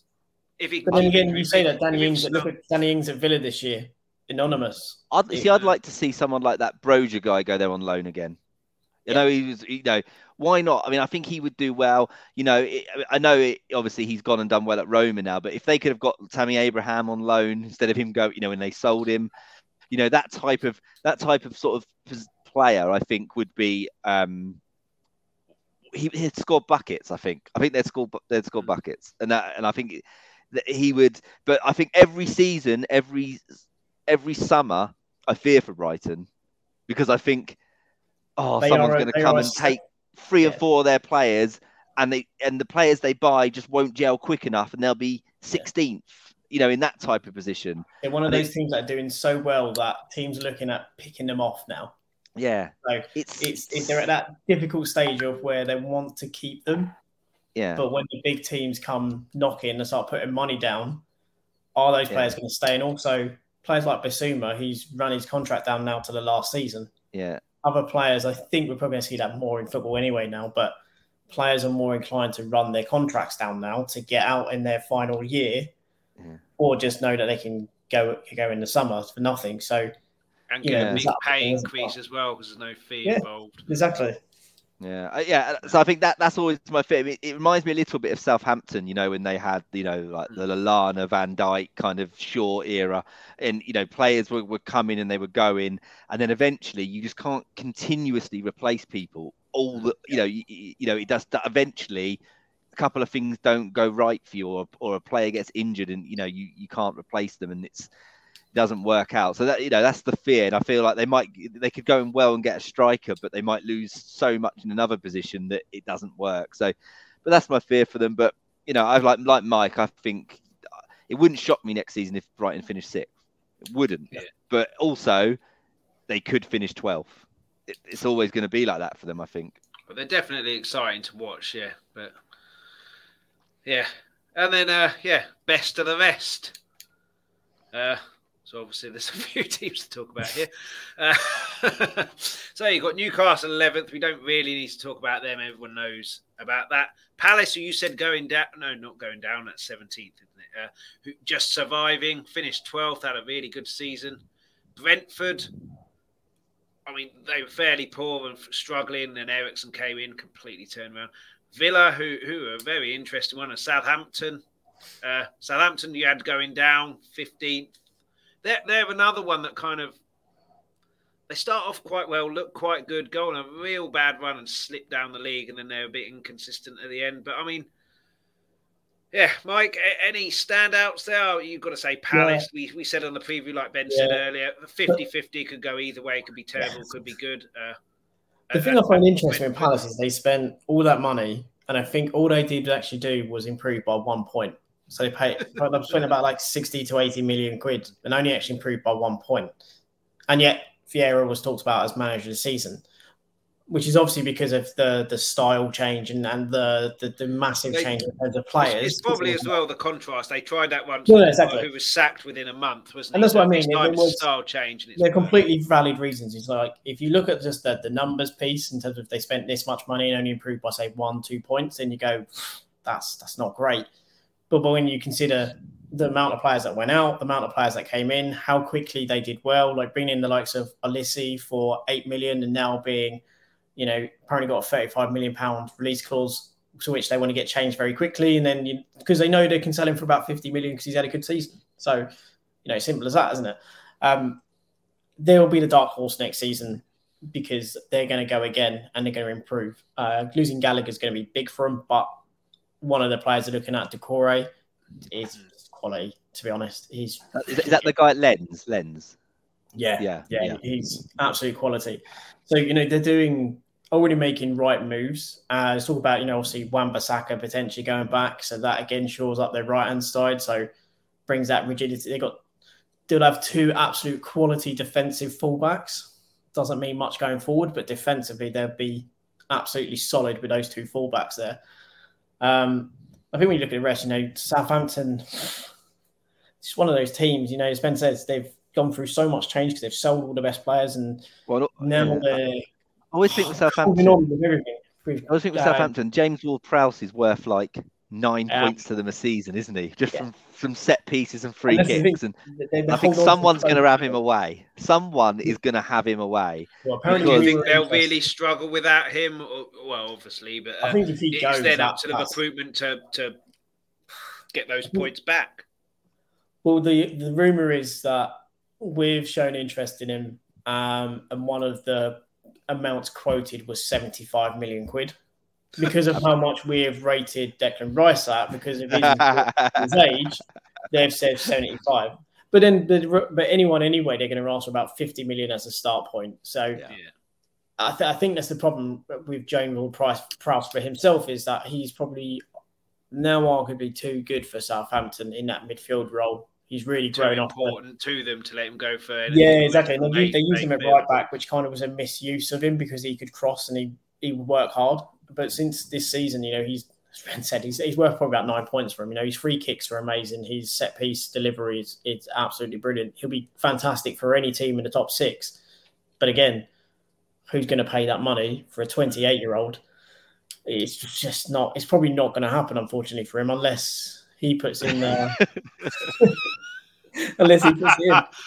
28, Mike. That's young. I know, but from a player perspective, if you're looking at a 28-year-old, you're going to say, well, the moment you buy him, his value depreciates massively. So unless you're a team that can eat up that loss, unless he's going to put you into a competition where you're going to make that money back, it's not a sensible business decision, is it?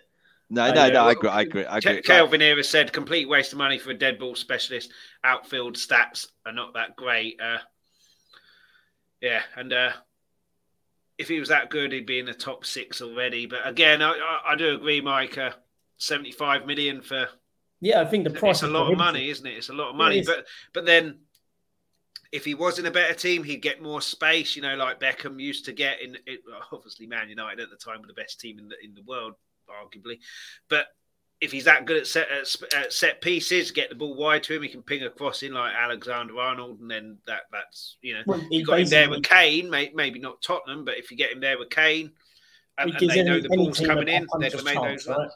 He gives you a puncher's chance, doesn't he? Because he can hit a free kick from 30 yards and put it in the top corner. He can take a free kick and drop it on someone's head. So it doesn't matter how good your team is, how good you're playing. He gives you a puncher's chance. As long as you're in it, then you've got a chance if he puts something on a plate for someone. So, but again, for the price they're asking, it's just no one's going to do it. So it's the English tax, isn't it? It's the English tax again. Like you I think it's more than just the English tax. It's the Premier League tax, or really the unofficial Super League of European football. Because the other thing that it is back in the day, when under Ferguson, if Ferguson wanted a player from a lesser team, they essentially got them. Now you get God knows how much money from television money. God knows how much money for finishing even bottom in the league. These teams don't need the money, so they can whack those prices up. James Ward-Prowse is that important to Southampton, regardless of whether he's good, waste of money, whatever. He's that important to them. They can say, I want 75 million. In the same way that we can say 150 for Kane, I think 150 for Declan Rice. Yeah. We don't need the money because we get so much money. And obviously we're going to get more now for Champions League. You guys are going to get a fair amount as well for Europa League. Manchester United make money hand over fist anyway because of the merchandising.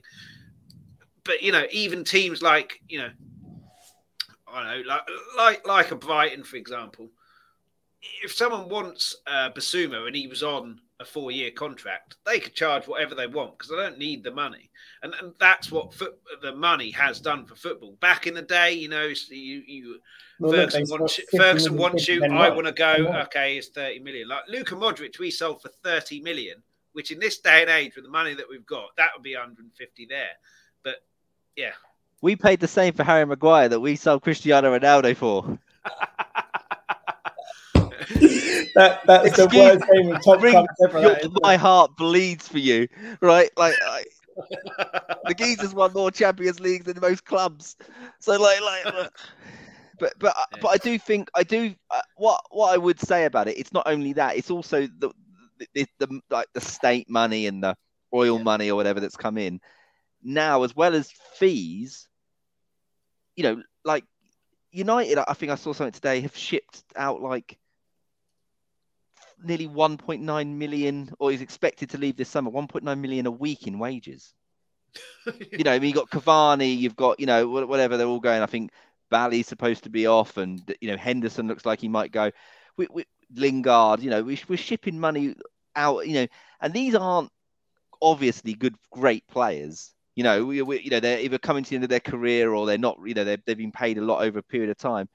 And what it's done is wages have gone up. So not only is like James Ward-Prowse 60 million, say, and you can pay him 45k a week, and like the total package is James Ward-Prowse is going to want, over 100k a week because that's his value in the market. Yeah, it's going to be basically £100 billion deal in total if you include everything. Yeah.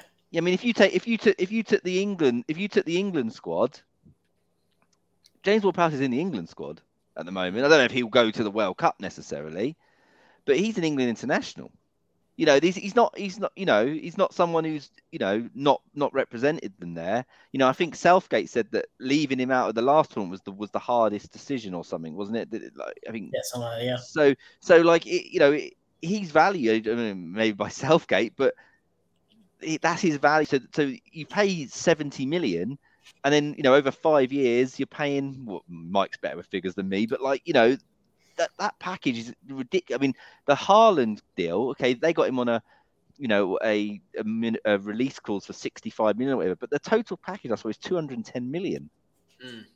But for City, that's like me buying a chocolate bar, which but what I'm saying is that's moved the entire bar up. So now, so that's the issue with it. So these English players have a fee. The Premier League, like Mike says, has a fee, and then the wages also. That's why a lot of these players do get stuck or run down their contracts because they want to, Yeah, there's been loads of talks before with when Rice last season was that, there were talks with United apparently being interested, and there was, obviously the rumoured, he is interested in United. But obviously, most of the talk was around the fact that he's been talking with the upper England players. He's a bigger player for West Ham than they are for their clubs. Arguably would go to those clubs in some cases and be a bigger player than those players. And you have people like Luke Shaw, who's on, I think, over about 180 grand a week. The likes of Maguire, I think it's maybe 200 grand a week. You've got Mason Mount, who's about 160 or 170. So all of a sudden you got your mates, and obviously Mason Mount is one of his mates, that are not necessarily going to be as big as you if you go to that club. Yeah. And they're earning this money and you're at where you are. So when they're offering you a new contract, it's like, well, I can get this if I go there. Yeah. No, I agree. So it's a hard thing because it's a team you don't want to lose that player, but you can't compete with the wages. Yeah. But again, that's where United have found a problem because they've been giving out these wages to players that now they want to shift. You can't shift. Yeah, but that's similar to Barcelona, isn't it? Their wages were what kind of. They're on the verge. They're on the verge of collapse. They've only finally started to admit they actually are really on the verge of collapse because it's that bad. But hang on, they're only asking players to take 50% pay cuts, and they've just given some players new deals. But they've got a midfielder that used to play for Ajax. Well, fine, we got him. Don't worry. He said he doesn't want to sign. Yeah, I'm not going there. You could be joking. Going back to Ward-Prowse, a couple of alternatives from Dave Tutty here. What do you guys think? Eriksen can get 10 to 12 goals from open play, so he's a no-brainer, but I worry about his heart. But he would be for free. Different players. Yeah, and then the other, Maddison, would cost the same as about Ward-Prowse, maybe slightly less, 45, 60 million. So what do you think? I mean, no, see, I think Leicester would charge more than that. Yeah. I think but to be fair though, Leicester are a strange one that I think there's been talk about 45 million before, and they've also got Tielemans in his last year. I think he's potentially going for 40. So if they were to sell Maddison this year, they would want top money because they can't lose say Maddison and Tielemans in the same year without having substantial money to replace. But I think the point is though, Chris, if money was no issue, they were all the same price. Obviously, they're not, but because Eriksen's free. But if they were all 30 million, which isn't that much in this day and age of football, and wages were perfectly in line with your club's wage structure, Ward-Prowse, Eriksen, Maddison, who would you go for? Obviously, for Spurs, the romantic option is Eriksen because of what he did for the past. He knows Conte, he knows the players, he wouldn't have to integrate, but then it's not a long-term thing. I think Eriksen does something for all three of our clubs, regardless. So I think you'd argue, I think all three of those players actually do something for all of our clubs. Ward-Prowse arguably doesn't get into Tottenham's team because of their Bentancur and I'm trying to think who your other centre midfielders is. And then we've got Skip to come back. So let's be honest, mate. Skip isn't at Ward-Prowse's level, so let's be honest. Mike, you're on dangerous ground there, buddy. I you're on dangerous ground. He's not. He's a good sideways passer, but he doesn't do much else than that. Mike, I said that to someone on Twitter once, mate. I came back to about 75 mentions. I'm sure there'll be comments coming in about this. They're protected, Mike. He's a decent player. The reason I'm saying I'm doing the sideways pass, I'm taking the piss because let's face it, I hear it all the time about Declan Rice, and it's hilarious. Because it's not true. He's a decent player, Skip, but he's not a player that is going to win a game, which Ward-Prowse can do just by taking a free kick. You know, whether he's setting him up or scoring, he can at least win you a game. Eriksen, I think, does something for all of our teams because he's highly creative. He can sit in the hole. He can sit a bit deep if you need to in a midfield three. Again, obviously, everyone has the concerns with his heart, but ultimately, if you look at Daley Blind, that is pretty robust what he has, so he's probably going to be completely fine. Well, I think Eriksen will end up playing like the Paul Scholes and Gerrard role, not the playmaker in like the number 10, but the deep line. No, he'll be like a deep line where you don't need to run as much. I think he's a great player because he can pick a pass. So he'll be great in the team. But I guess it just comes down to what is your preference? Do you want a player for now and then know you have to replace in a year, maybe 2? Or do you want to look at maybe a younger option that gives you 3 or 4 years? So you can look at it and go, well, Prowse gives you 4 years. Maddison's 26, isn't he? So again, that's probably a signing that gives you 8 years. So you kind of have to go, well, what do you want? Do you want something for now? Or do you want something for the future or something for the long term? If you want something now, then I think all three of our teams take Eriksen because I agree. Kelvin said what I said when we played Brentford. I watched it at the pub. Me and my dad both said we think he'll be coming this year. So he's been reported to want to stay in London, wants Champions League. Conte knows and likes him. Club knows him. Pretty sure he will be signed. I think he will, and it obviously works for Levy. He's free. I agree. I would have Eric. I mean, Eriksen's the best player of the three. Yeah. He's been linked with you as well this morning, but again, Twitter talk, paper talk. Without sounding rude, you might disagree. But it does fit in. It does fit into your theory of you're going to be signing every Ajax player since 1984. But again, I think the problem with that is he's unlikely to get in ahead of Bruno. And I think that's you also have Van de Beek coming back, and Ten Hag adores him, and Eriksen is after him. Stupid to go there. I wouldn't be surprised to see Eriksen back at Tottenham. In all honesty, I think it's the romanticism of going back to Tottenham. I think might be a bit too much for him not to do. Eriksen's a top player. He's a top player, and especially if he doesn't have to play. And he's willing not to be the main, because I don't think that front three of yours, I think, is pretty steadfast now, right? I mean, I would say. Oh yeah, Kane and Son were always the first on the team sheet. Kulusevski has pretty much stuck himself. Yeah, so I think he's not going to play as a 10 in your system, is he? That's not the way you play, right? I think, like I said, I think it'll be how Paul Scholes and Gerrard finished their career. The kind of deep line playmaker. You don't have to run around. The position, pump the brakes. Position, man. In that kind of position, won't have to run as far because. If he did come back to Tottenham, there's no way he's running 10,000 kilometres each game because I think that's just dangerous and he's a player that everyone wants to do well, isn't he? Because of what happened and even before that, he seemed like a nice player. I think it was summed up by Brandon Williams, right? Yeah. So it's like, I'm going to hit him. Oh, but it's Eriksen. No, you're all right, mate.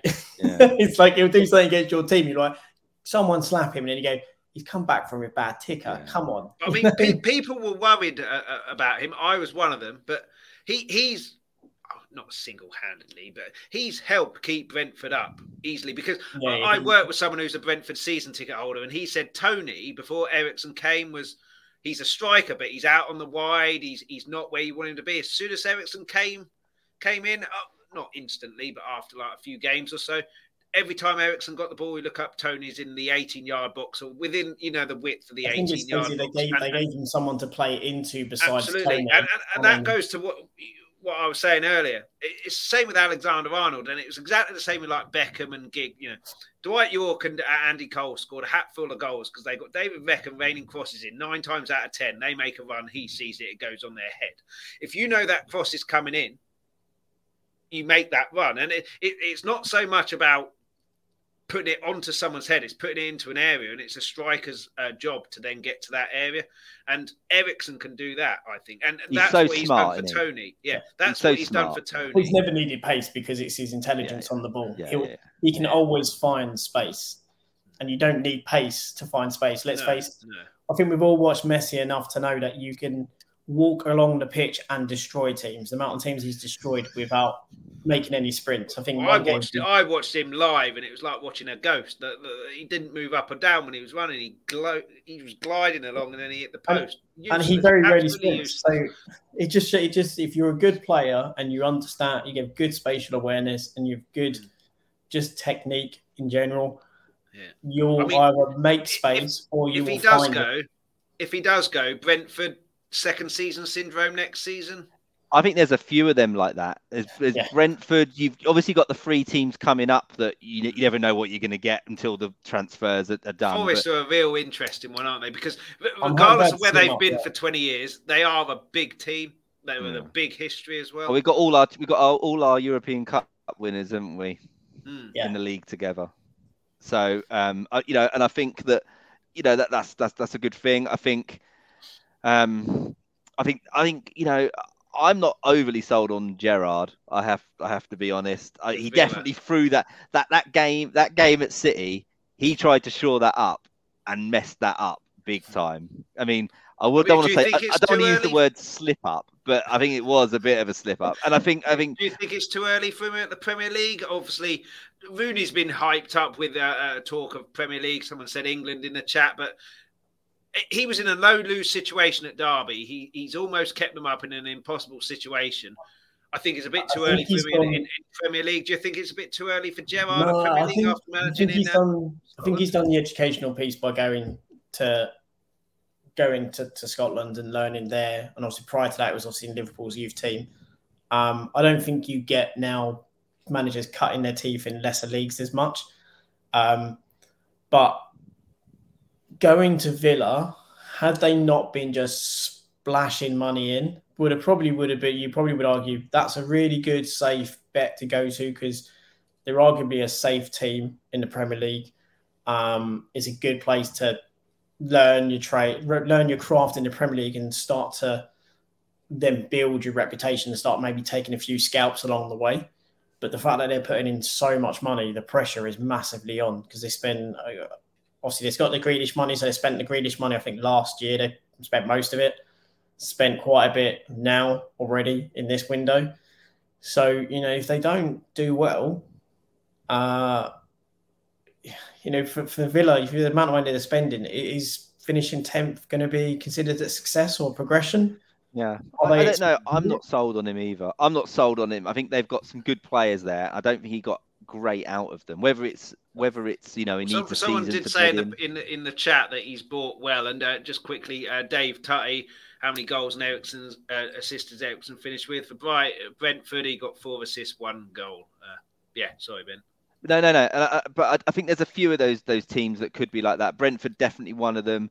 I'm not saying Villa will go down, but I can see them finishing around the same, which, like Mike says, because the money they're spending isn't great. Leeds, I don't know what you're going to get out of Jesse Marsh next year. I got no idea. Well, they will. You'd think have Calvin Phillips back for the majority of the season. Patrick Bamford back. He looks like he's going to go, right? And I think they've also got some money issues as well. So Rafinha, I think, will probably go. He wants to go to Barcelona for free. That's his wages, not the transfer fee. So. I don't know, man. I think Palace as well. They look like they're doing. Do you think they could have the second season syndrome? Yeah, I personally think Palace will be fine. I think they'll, judging by what they're saying at the moment and looking at in the window, I think they'll be good. But again, they're losing a big player in, Colin Gallagher, got a good few goals from last season. His statistics over a lot of other things don't look great, so he doesn't actually necessarily propose as big a loss as maybe we would suggest. But he's been useful in more kind of the final third and chasing round, but in possession, not so much. But yeah, I think, Palace, I think will be fine. When you look at the others, again, you've got to look at Leeds and go, if the money issues are true, there's obviously players already looking to get out, like Rafinha. Can they replace them? They've gone and spent like 30 million quid on an American kid out of Salzburg who worked with March before. But if the money issues are the problem, is it they're going to be able to address the issues that they have in defence? Possibly not. So, are they going to improve? Are they going to, again, be a bit like they were this year? They're going to have some great moments. They struggle with others. Palace. Yeah. Am I right in saying that? Am I right in saying Zaha's going into the last year of his contract as well, or possibly, yeah. Yeah, maybe last or second or penultimate. Yeah, so I don't know. I don't know if he's going to, but I think even Wolves, who I imagine they'll be safe, but I'm not so sure. With the Newcastles, the Brightons, there's so many. I mean, you could literally take those top two, and then I think there's probably 5 or 6, and then it's probably the rest. I think it's a free for all. Yeah. Yeah, I think there's a hell of a lot there's a lot of variation. Trying to pick your. I know you guys were scared to do it this year, but when you're trying to pick your positions in a league table, there's a hell of a lot of possibility there, especially, before some of the, at the time we did, I think if you remember, we weren't sure if Kane was going to go. No, exactly. Yeah. You remember so we were doing that, fairly early on. So yeah, I think there's a lot, but I'm not convinced about Villa. I think they bought okay, and I think that is it Perslow, the guy who's got the money. He seems to be on top of things a little bit, but I'm not convinced. Yeah, I'm not convinced. Villa just reminds me of Everton. Just reminds me of what Everton have done for the past few years. They just thrown money at these big name players. Yeah. But that's essentially what United have done, isn't it? Yeah, you're buying a name rather than an actual something that fits a style or a kind of. I know. The players we bought have fit our style. Chaos. Throw the cards up in the air and just see what happens. Yeah. But what do you think about Southampton? Because obviously you had Southampton going down. They finished 15th, I think it was. What do you see for them? They're another one that we've kind of talked about them. If they lose Ward-Prowse, they could be in issues. If they keep him, do you see them just ticking along around that 12? I don't know. 30, I quite like Hassan, who I know he gets smashed every so often, but I quite like him. I don't mind him. I think they've obviously had some good performers this year. Your old boy, the Walker Peters, Livramento started the season well, didn't he? As well, then got injured unfortunately. Then the Broja guy up front would look to fret for them, but they're all on Am I right in saying Livramento and Broja are loans? Livramento they bought, I think, for about 5 million quid, but Broja was on loan, yeah. Yeah, so I mean they're going to lose players again. I mean, if Ward-Prowse does go, I would be interested to see who they bought with the money. Put it that way, because I think that would be tough. I mean, whenever teams come up, I always assume those bottom 3 are likely to go back down, right? This year, I had a really sneaking suspicion that Brentford wouldn't go back down. And that's why I put it that way. And obviously that was right. But next season, what have we got? Fulham, Bournemouth, and Forest. See, Forest have got some good young players. I don't know if Garner's going to go back to Forest again. They've got that Brennan Johnson kid, haven't they? And what's his name? Jed Spence. He's on loan from Middlesbrough. We're sniffing around him. Whether he'll stay. He's been a big play. Tore Arsenal to shreds in the cup. I mean, they've got a few really important players, but so I would maybe back Forest to go back down unless they maybe keep all those players, and they may have a fighting chance. I mean, Garner, from what I understand, I haven't watched him all that often, but has been absolutely fantastic for them this year. They got that Brennan Johnson, Jed Spence. So, I think the likelihood is Ten Hag will probably keep him. Maybe I'm wrong, but I don't know. So that'll be a big blow for them. And again, it's all about goals. Where are these teams getting goals from? I mean, Solanke has tried several times in the Premier League, hasn't really done it. Mitrovic is an interesting one, isn't he? Because he's had 3 cracks at the Premier League, 2 cracks at the Premier League, done nothing. He broke the record, I think, for Championship goals last year with God knows how many, but yeah. I If think he can Parker start summed it up scoring with in the Premier League, Fulham will be fine. I think Parker summed it up with him that he lacks it technically in the Premier League to be a really good centre forward. He'll get some goals. He'll probably end up with about 10 goals. But, you know, I think some people find it disrespectful when they say it, but sometimes players are better in the Championship and sometimes they are really, really good Championship players and average Premier League players. I think Mitrovic is one of those that he will always be a bit of an average Premier League player in Championship. You know, he absolutely kills it because he gets chance after chance after chance. Funny enough, I think if you put Mitrovic maybe in a Brighton team, I still don't think he scores that much because he doesn't move enough for Brighton. Yeah. No, I agree. So he's one of those players that could he do a bit better if he went to another team? Probably, but the lack of mobility, the lack of technical ability is why he's probably never succeeded outside of a team like a Fulham. He's not going to run over the back here, is he? No, not exactly, Premier League defender. I mean, can you imagine him running past Konate and Van Dijk? Yeah. Never happening. Exactly. So be interesting though if they can figure out a way to get him into games and get him chances, get balls into the box. Well, the problem is they're losing one of their big players in Fabio Carvalho, unless Liverpool send him back on loan for Premier League football for a season.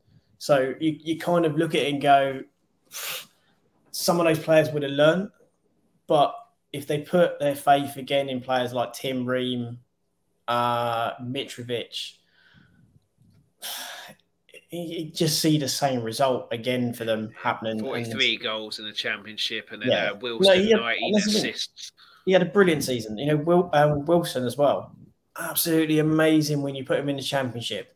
Decent player in the Premier League. He didn't do too badly for Bournemouth when he was on loan before obviously they got relegated.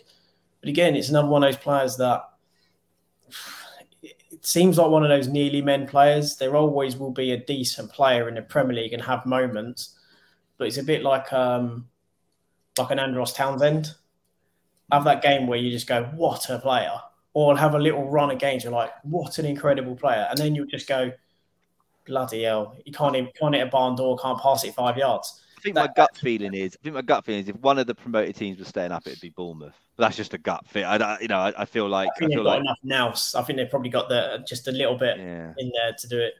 I'd like to see Forest to stay up if there was one of them to stay up because of the heritage of them. But I've got a friend who's a Fulham fan, so I quite like Fulham. But they've got a lot of money, Fulham. I mean, he owns a wrestling company, doesn't he? So they might have Chris Jericho. Yeah, but they've always spent money, Chris, but they've always failed with it. So it's like this is the problem. People think that because you got money, you're going to do well. It's not about having money; it's about spending it smartly. Yeah. And they didn't last time. It looked like from the outside. But you'd think they'd learn their lesson, but whether they do is another thing. But kind of last point before we move on. We've kind of already answered this, but who for you there was the most who exceeded expectation and disappointed expectation? I'll give you the disappointing. That's got to be Everton. If you've got something different, then you can let me know. But who exceeded the expectations, and if it isn't Everton, disappointed them the most for you, Mike?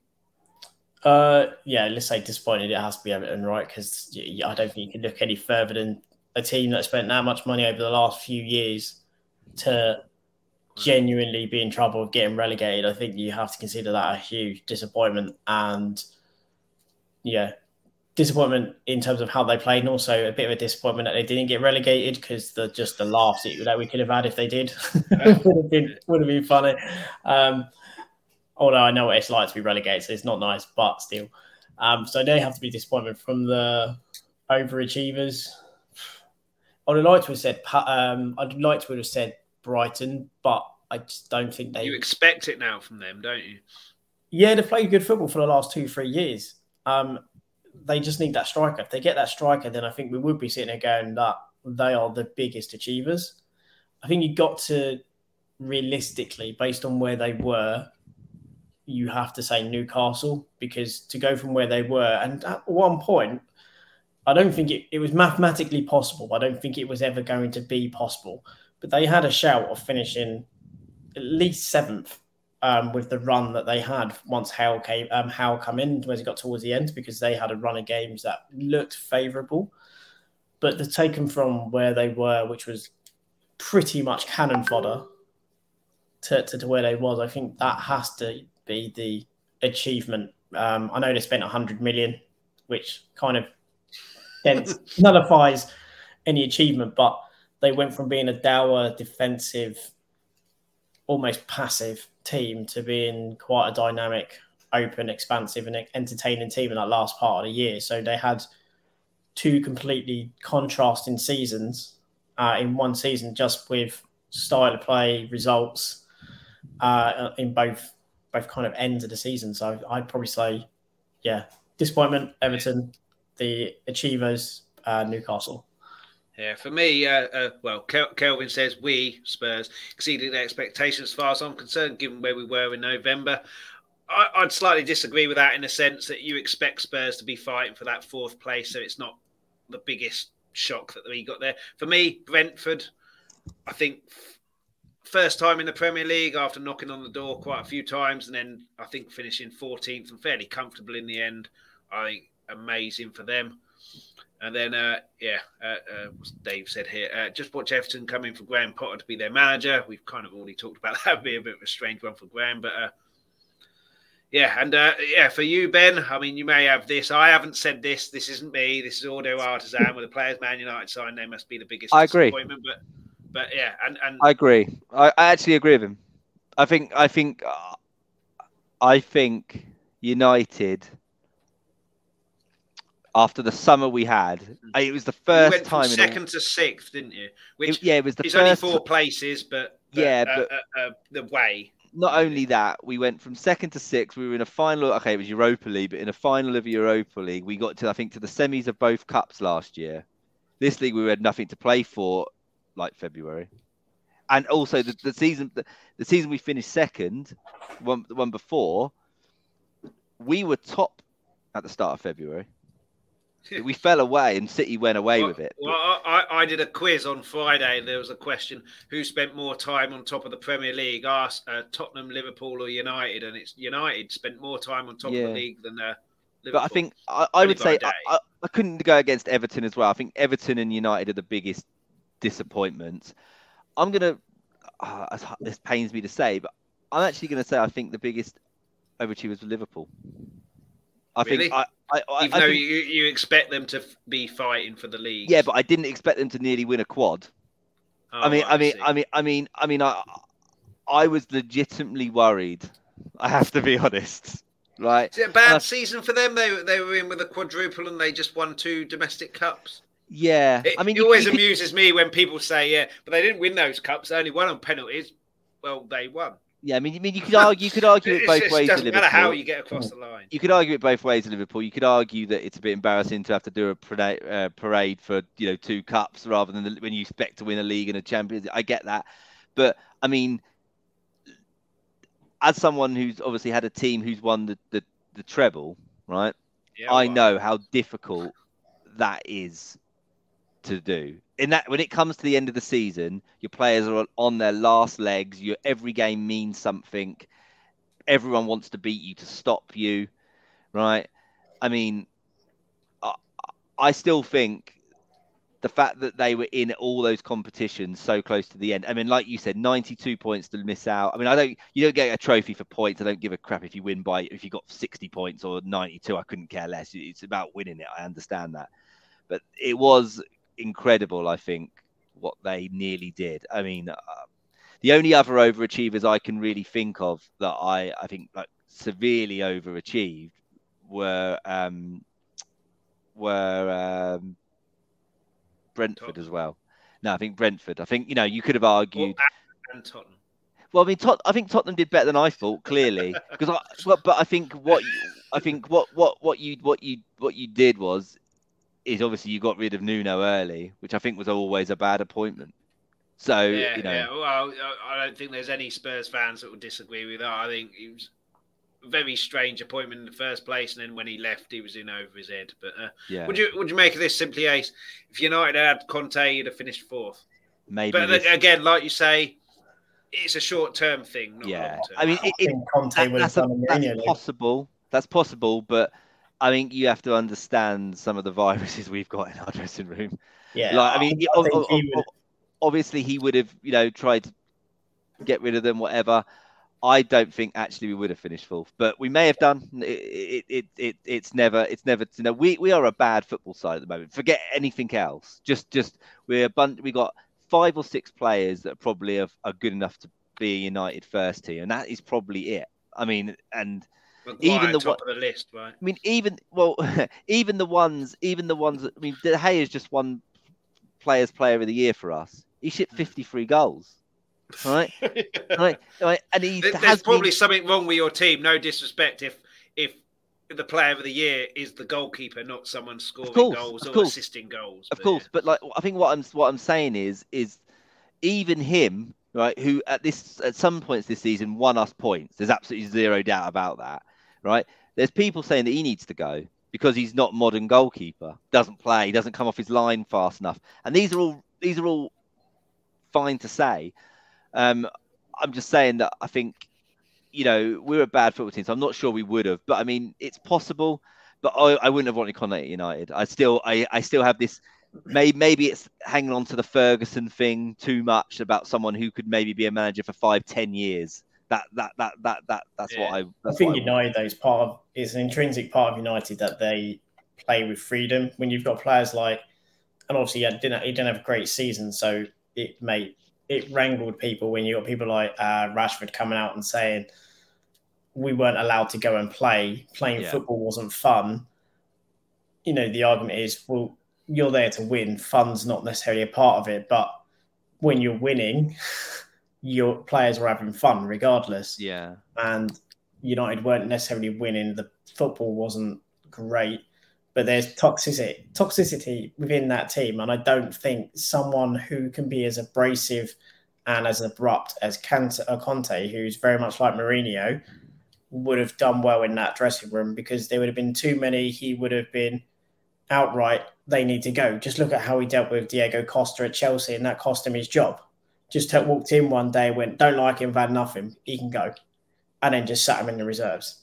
He's that type of manager. And with players or with a team with United where player power is so big currently, when you have players like Pogba and so on, who got such big personalities, having a manager who can just do that on one day, in the period United are in terms of that dressing room, just is not going to be okay. If it was in the years when they had like Keane, that dressing room would have, 1, managed itself, but 2, if a manager came in and did that, those players would have backed that manager to the hilt, and that player would have been, you are a bad apple. Football's changed now, isn't it? They're all prima donnas now. The days of Keanes, the Scholes, the Giggs. I wouldn't say they're all prima donnas, but there's not all of them, but there's a lot more.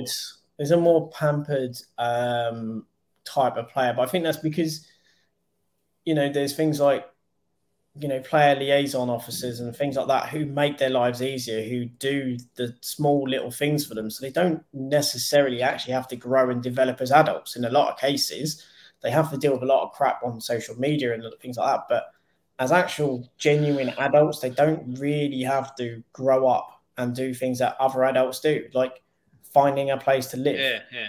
Sorting out. When you get to 20, you don't have to worry about money ever in your life, do you? Which obviously doesn't help. Yeah. Again, but I don't think that's necessarily a point. It's just that there's a lot of things done for you and given to you. So you get given a bit of this idea that you don't necessarily have to work for things, because people just give you stuff and say yes all the time in some cases. So I think with United, time will tell whether or not passing on Conte was if Conte ends up staying at Spurs for 5 years, wins a league, we'll say, well, United definitely missed the boat there. If he's out at the end of next season, if he wins out within 5 years, in 5 years' time, I'll still be doing cartwheels. No, but I mean, I think that's the point. You said it earlier. Conte's a winner. He's not there thinking he can't win a league. That's how he thinks, right? And I think, I United were a long way away. And no disrespect, and I really don't mean this as a dig, but pretty much Mourinho got sacked for wanting to sign people like Perisic. But Perisic, and and I think he's too abrasive though, Mourinho. I think certainly at the start, I think no wallflower. Like no, but I think at the start he's a lot better, and then it obviously goes a bit sour. Then he turns into a Mourinho. Yeah, United couldn't have gone for Conte after having Mourinho. It sort of feels we tried that route. Do you know what I mean? We tried that route. The other thing that Conte's got in his favour is if Levy gets it wrong and doesn't back him and he leaves, it's very similar to politics. When you're going for a general election, you're not trying to win the people who will vote Conservative or Labour regardless. You're going for the people whose mind aren't made up. There's a lot of Levy outers. There's a lot of Levy inners. There's a hell of a lot of Levies. I don't know if he gets it wrong with Conte. A lot of those will lean to the Levy outers, and then so I think Conte's got that in his favour. But back to United. Simply Ace has asked you a question here, which is quite a good one. Does Ben think Rashford is heading in a similar direction to Dele Alli? I mean, it doesn't help Rashford that he can't concentrate on football because he's got to do the job of some tossers at number 10 who can't be bothered to feed kids. But is he heading in a similar situation, do you think? I don't know. I hope not. I really hope not. And I think there's a player in Rashford still. I truly believe that. I think the issue with Rashford is under Rangnick especially, it was a lot about control, slow progression. That's not him, And I think explosive, isn't he? Playing on the last man or he's a player that works in transition. Really, he's that type of player. And he has to be able to say, I think when we've seen the best of Rashford, him and Shaw have been in tandem down that left-hand side. This season, Rangnick much preferred Sancho out there. And I think Sancho played well on the left, funnily enough, but Sancho was bought to play on the right. I think I said this to you the last time. It's like that Beyonce song, To the Left. Everyone who comes ends up on the bloody left-hand side. And I think, I'd like to see us start next season with Sancho right, Rashford left. He come off an injury. He obviously had the disappointment of missing the penalty at the Euros as well. But I do think there's a player in there. But then I think there's probably a player in Ali if you find the manager who can get. I think that as well. Do you think then that Rashford maybe needs to leave for a new challenge? He'd be good for Spurs, I think. Counter-attacking team, play on the transition. I don't know. I think I think Ten Hag will like him. I think Ten Hag will like him. I think, because there are rumours you're looking at Anthony. So obviously, if you was to sign Anthony, then that probably would suggest Rashford. Is he an Ajax player, Mike? Huh? Is he an Ajax player by any chance, Anthony? Yeah, funny enough, an Ajax player. No, I mean, obviously, I've heard that rumour too. It seems like though we're more interested in a striker. But I mean, if Anthony comes, great. We need all we can get. But I think my guess is we start next season. Sancho right, Rashford left. We've got Elanga, we've got Palestri coming back from loan, we've got Ahmad coming back from loan, and we've got Garnacho, who looks a player as well from the young. So I think there's a lot of options wide. I'm not saying we won't look to rectify it. I got no idea what's happening with Greenwood, probably be in jail. But I don't know. I don't know where that will end up. Maybe the club knows something that we don't. I really don't. So, so we got that. But I think a striker, obviously Ronaldo's 37, 38. He can't be our only recognised striker going into next season. I don't know what's happening with Martial. I'm assuming he's off. So I don't know. God knows, Mike, to be honest. Going from teams to players, obviously De Bruyne won Player of the Year, Foden Young Player of the Year. I disagree with both of those. No guessing where my vote for Player of the Year comes from. I think Rice should have won Young Player of the Year. Player? How old is the Young Player of the Year award? It's up to 23, isn't it? Shut up. I mean, I gave up on these awards when Ginola won it in 99, by the way. Fully deserved. How dare you? That's blasphemous. Won a bloody treble. It's not 1999 anymore, Ben. But yeah, for me, anyway, Player of the Year, no surprise. Son, just 23 goals, no penalties. I know De Bruyne is the best player in the league for me. Doesn't necessarily mean player of the year. That's clear, Chris. What you've just said, he's the best player in the league. That's why he won Player of the Season. Technically the best player, but I think you expect Man City to win the leagues. He didn't play. He played 2/3 of the season. Same with Foden. But what Son did, 23 goals, no penalties, and those goals would have got us into the Champions League. Certainly towards the end, he was superb against Arsenal as well. So he wins my vote. Would you say though, Chris, that De Bruyne's impact at the end of the season, where he was scoring goals and assisting. Yeah, maybe. Without that, they wouldn't have won the league. So would you not then therefore say that that action in itself elevated him even more? Because I think I think he pretty much had more than 20 goals and assists over the course of the season. And his goals ultimately. Maybe. But Vice for Young Player of the Year for me, but unfortunately for him, Europa League, it's the Premier League Young Player of the Year, so the exploits in the Europa League don't really count. It's interesting. But I think he was a huge driving force for West Ham. I think the ultimate thing is, mate, normally the Player of the Year normally goes to people who score and assist. Yeah. Foden did that. De Bruyne had done that. I mean, if you'd have stopped it in December, Salah would have won it. I mean, Salah was unbelievable in the first half of the season. A young player as well. I mean, I know it was only half the season, but the impact Kulusevski made, that helped us get Champions League as well. No, but also, you guys are going to hate. You're going to hate me saying it, Chris. Saka had a great season at Arsenal. Oh, he did, yeah. Especially after what happened to him in the summer last year at the World Cup, he could have easily kind of. I think there was a number of players that could have done it. I understand why they gave it to Foden, because he did make an impact. He did help them win the league. Who was nominated? I honestly have given up on these. To be honest, I tend to just phase out because Salah, De Bruyne definitely were. I think was. I think for me, right. So I probably would have gone with Salah, because I think in the first start of the season, I think he was unbelievable, right? I that would probably be me, but I have got no problem if it was Son. I wouldn't. I really couldn't argue. I couldn't argue against it.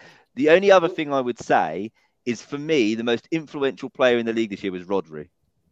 Yeah, Rodri was fantastic. Right. Absolutely. So I think, like Mike says, you go with the people who score the goals, and that's cool.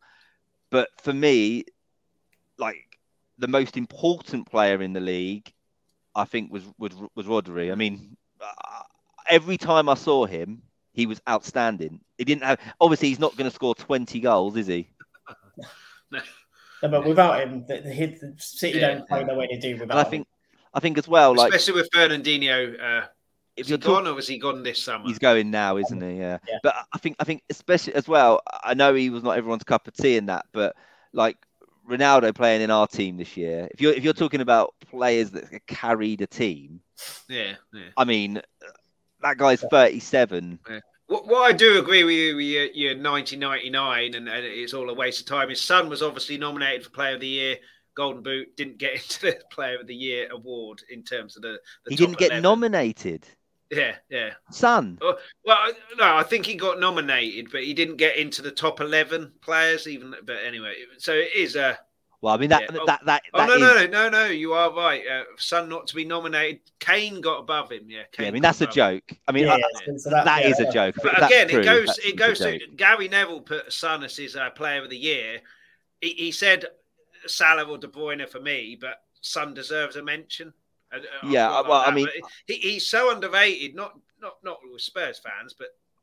Or necessarily opposition fans, but in terms of the media and the punditry, he's very underrated. Which I mean, that is ridiculous. If he wasn't nominated, that is ridiculous. I will give you that. I think Simply Ace is right there. Kane was nominated. De Bruyne. I mean, I don't mean to again sound rude, but I don't think Kane's been great this year. No, he was good in the last half, but yeah, he was fairly awful in the first half, for whatever reason. I mean, I might be wrong. I don't know what he ended up with, goals and assists. He got 17 Premier League goals, so only 6 behind the Golden Boot. I don't know about assists.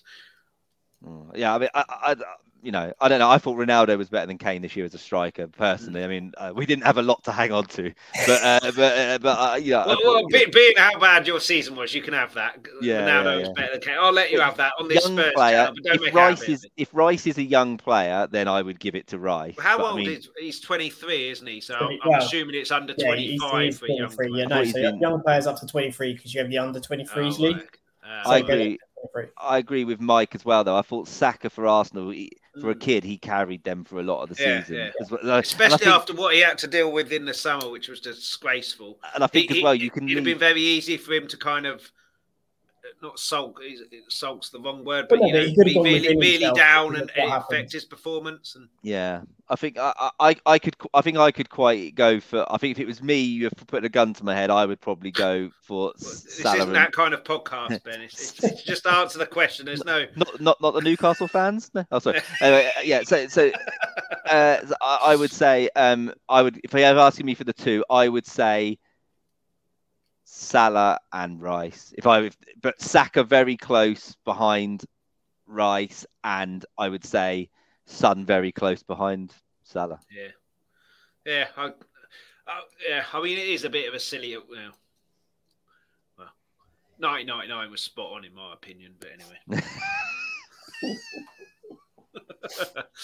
Yeah, pretty much reached the end. It's been good to have a review. Obviously, good to have the review as well with the same people who did the preview as well. Obviously, it's kind of get to see what we said, well, what Ben said, and me and Mike agreed with, just nodding our heads.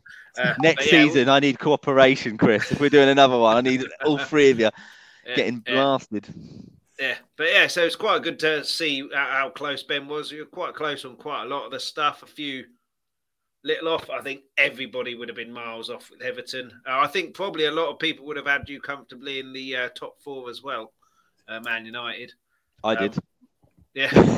But yeah, so it'll be very interesting. We'll do another season preview, the three of us, just before the season starts. So obviously a lot of the transfer window would have happened by then. So we'll know a lot more about who's playing for who's been signed up, who's been sold, and everything like that. But yeah, it's going to be a very interesting season this season with a World Cup in the middle of it. You can guarantee that either players are going to get injured, big players are going to get injured for their respective teams, or come the end of the season when they really need them, legs all over the place. You've got 5 subs as well, which is going to be very big as well. Fulham, Man City putting 5 world-class players on, Bournemouth putting 5 players called John Smith on, and it's going to be very, very strange. I can't wait for that time wasting. Already it sucks life out of me thinking that they're going to put on 3 subs in the 90th, the 91st, and the 92nd. It will happen, won't it? It will happen. That's David Moyes on a normal day, so I'm used to that. Do you know what? One of the rules I really hope, really hope they bring in is they stop the clock for substitutions. Just stop it. I don't care. They never will. But I don't understand why it's so difficult. Just stop the fucking clock. Anyway, I know you've got to head off in a minute, Mike, so we'll wrap it up. But yeah, thanks everybody for watching and all the comments that came in. Really appreciate it. Please hit the like. Please hit the subscribe before you go. If you're watching the replay, please hit the subscribe and the notification bell. That will notify you when all of Tommy's guest hosts are doing shows. And if you like what you've seen here, hop over to Let's Talk Tottenham and subscribe on there as well. Ben doesn't have a YouTube or anything. You have a Twitter handle at btaylor83, so give him a follow on there. And Mike, you see at Babbling Irons there, West Ham, new stream, YouTube stream. Tell people about that. You might not get many people watching on from here because it's West Ham, but you never know. So always good to promote things. So yeah, tell us a bit about that. Yeah, so it's just myself and a couple of guys just talking things West Ham and talking around obviously players and everything. So me and one of the other guys obviously watch a lot of European football. So especially over the summer, there's going to be a lot of talk of players in and around other leagues, potentially obviously coming to West Ham, but just talk about players that we like as well, because we all know that David Moyes won't look at them, so we'll look at them ourselves. Excellent. I'm off to scout the 1974 Ajax team, guys. So. Well, I think Ten Hag's already beat you to it. But yeah, thanks for watching, guys, everybody, and getting your comments in. Like I say, please hit the like, please hit the subscribe. Go on to Babbling Irons, check them out as well. Any West Ham fans, give them the Twitter handle there at Babbling Irons and tell them about the YouTube channel and go and check that out. And yeah, I'm away for a week. Got my brother's wedding. Very selfish. He does it on a Friday and on a Monday. People don't think about podcasts when they're sorting life-changing things out. But Selfish. yeah, so I'm off for a week. So I'll be back on not this Friday, but the following Friday on my channel, Let's Talk Tottenham. No idea what we're talking about, but I'm sure I'll think of something. I'm good at promoting me. So yes, make sure you check that out and keep checking out Hotspur Hood and checking out all of the content that Tommy and the guys put out. But so yeah, so until a week on Friday, that's when I'll be back. Until then, as always, come on, you Spurs.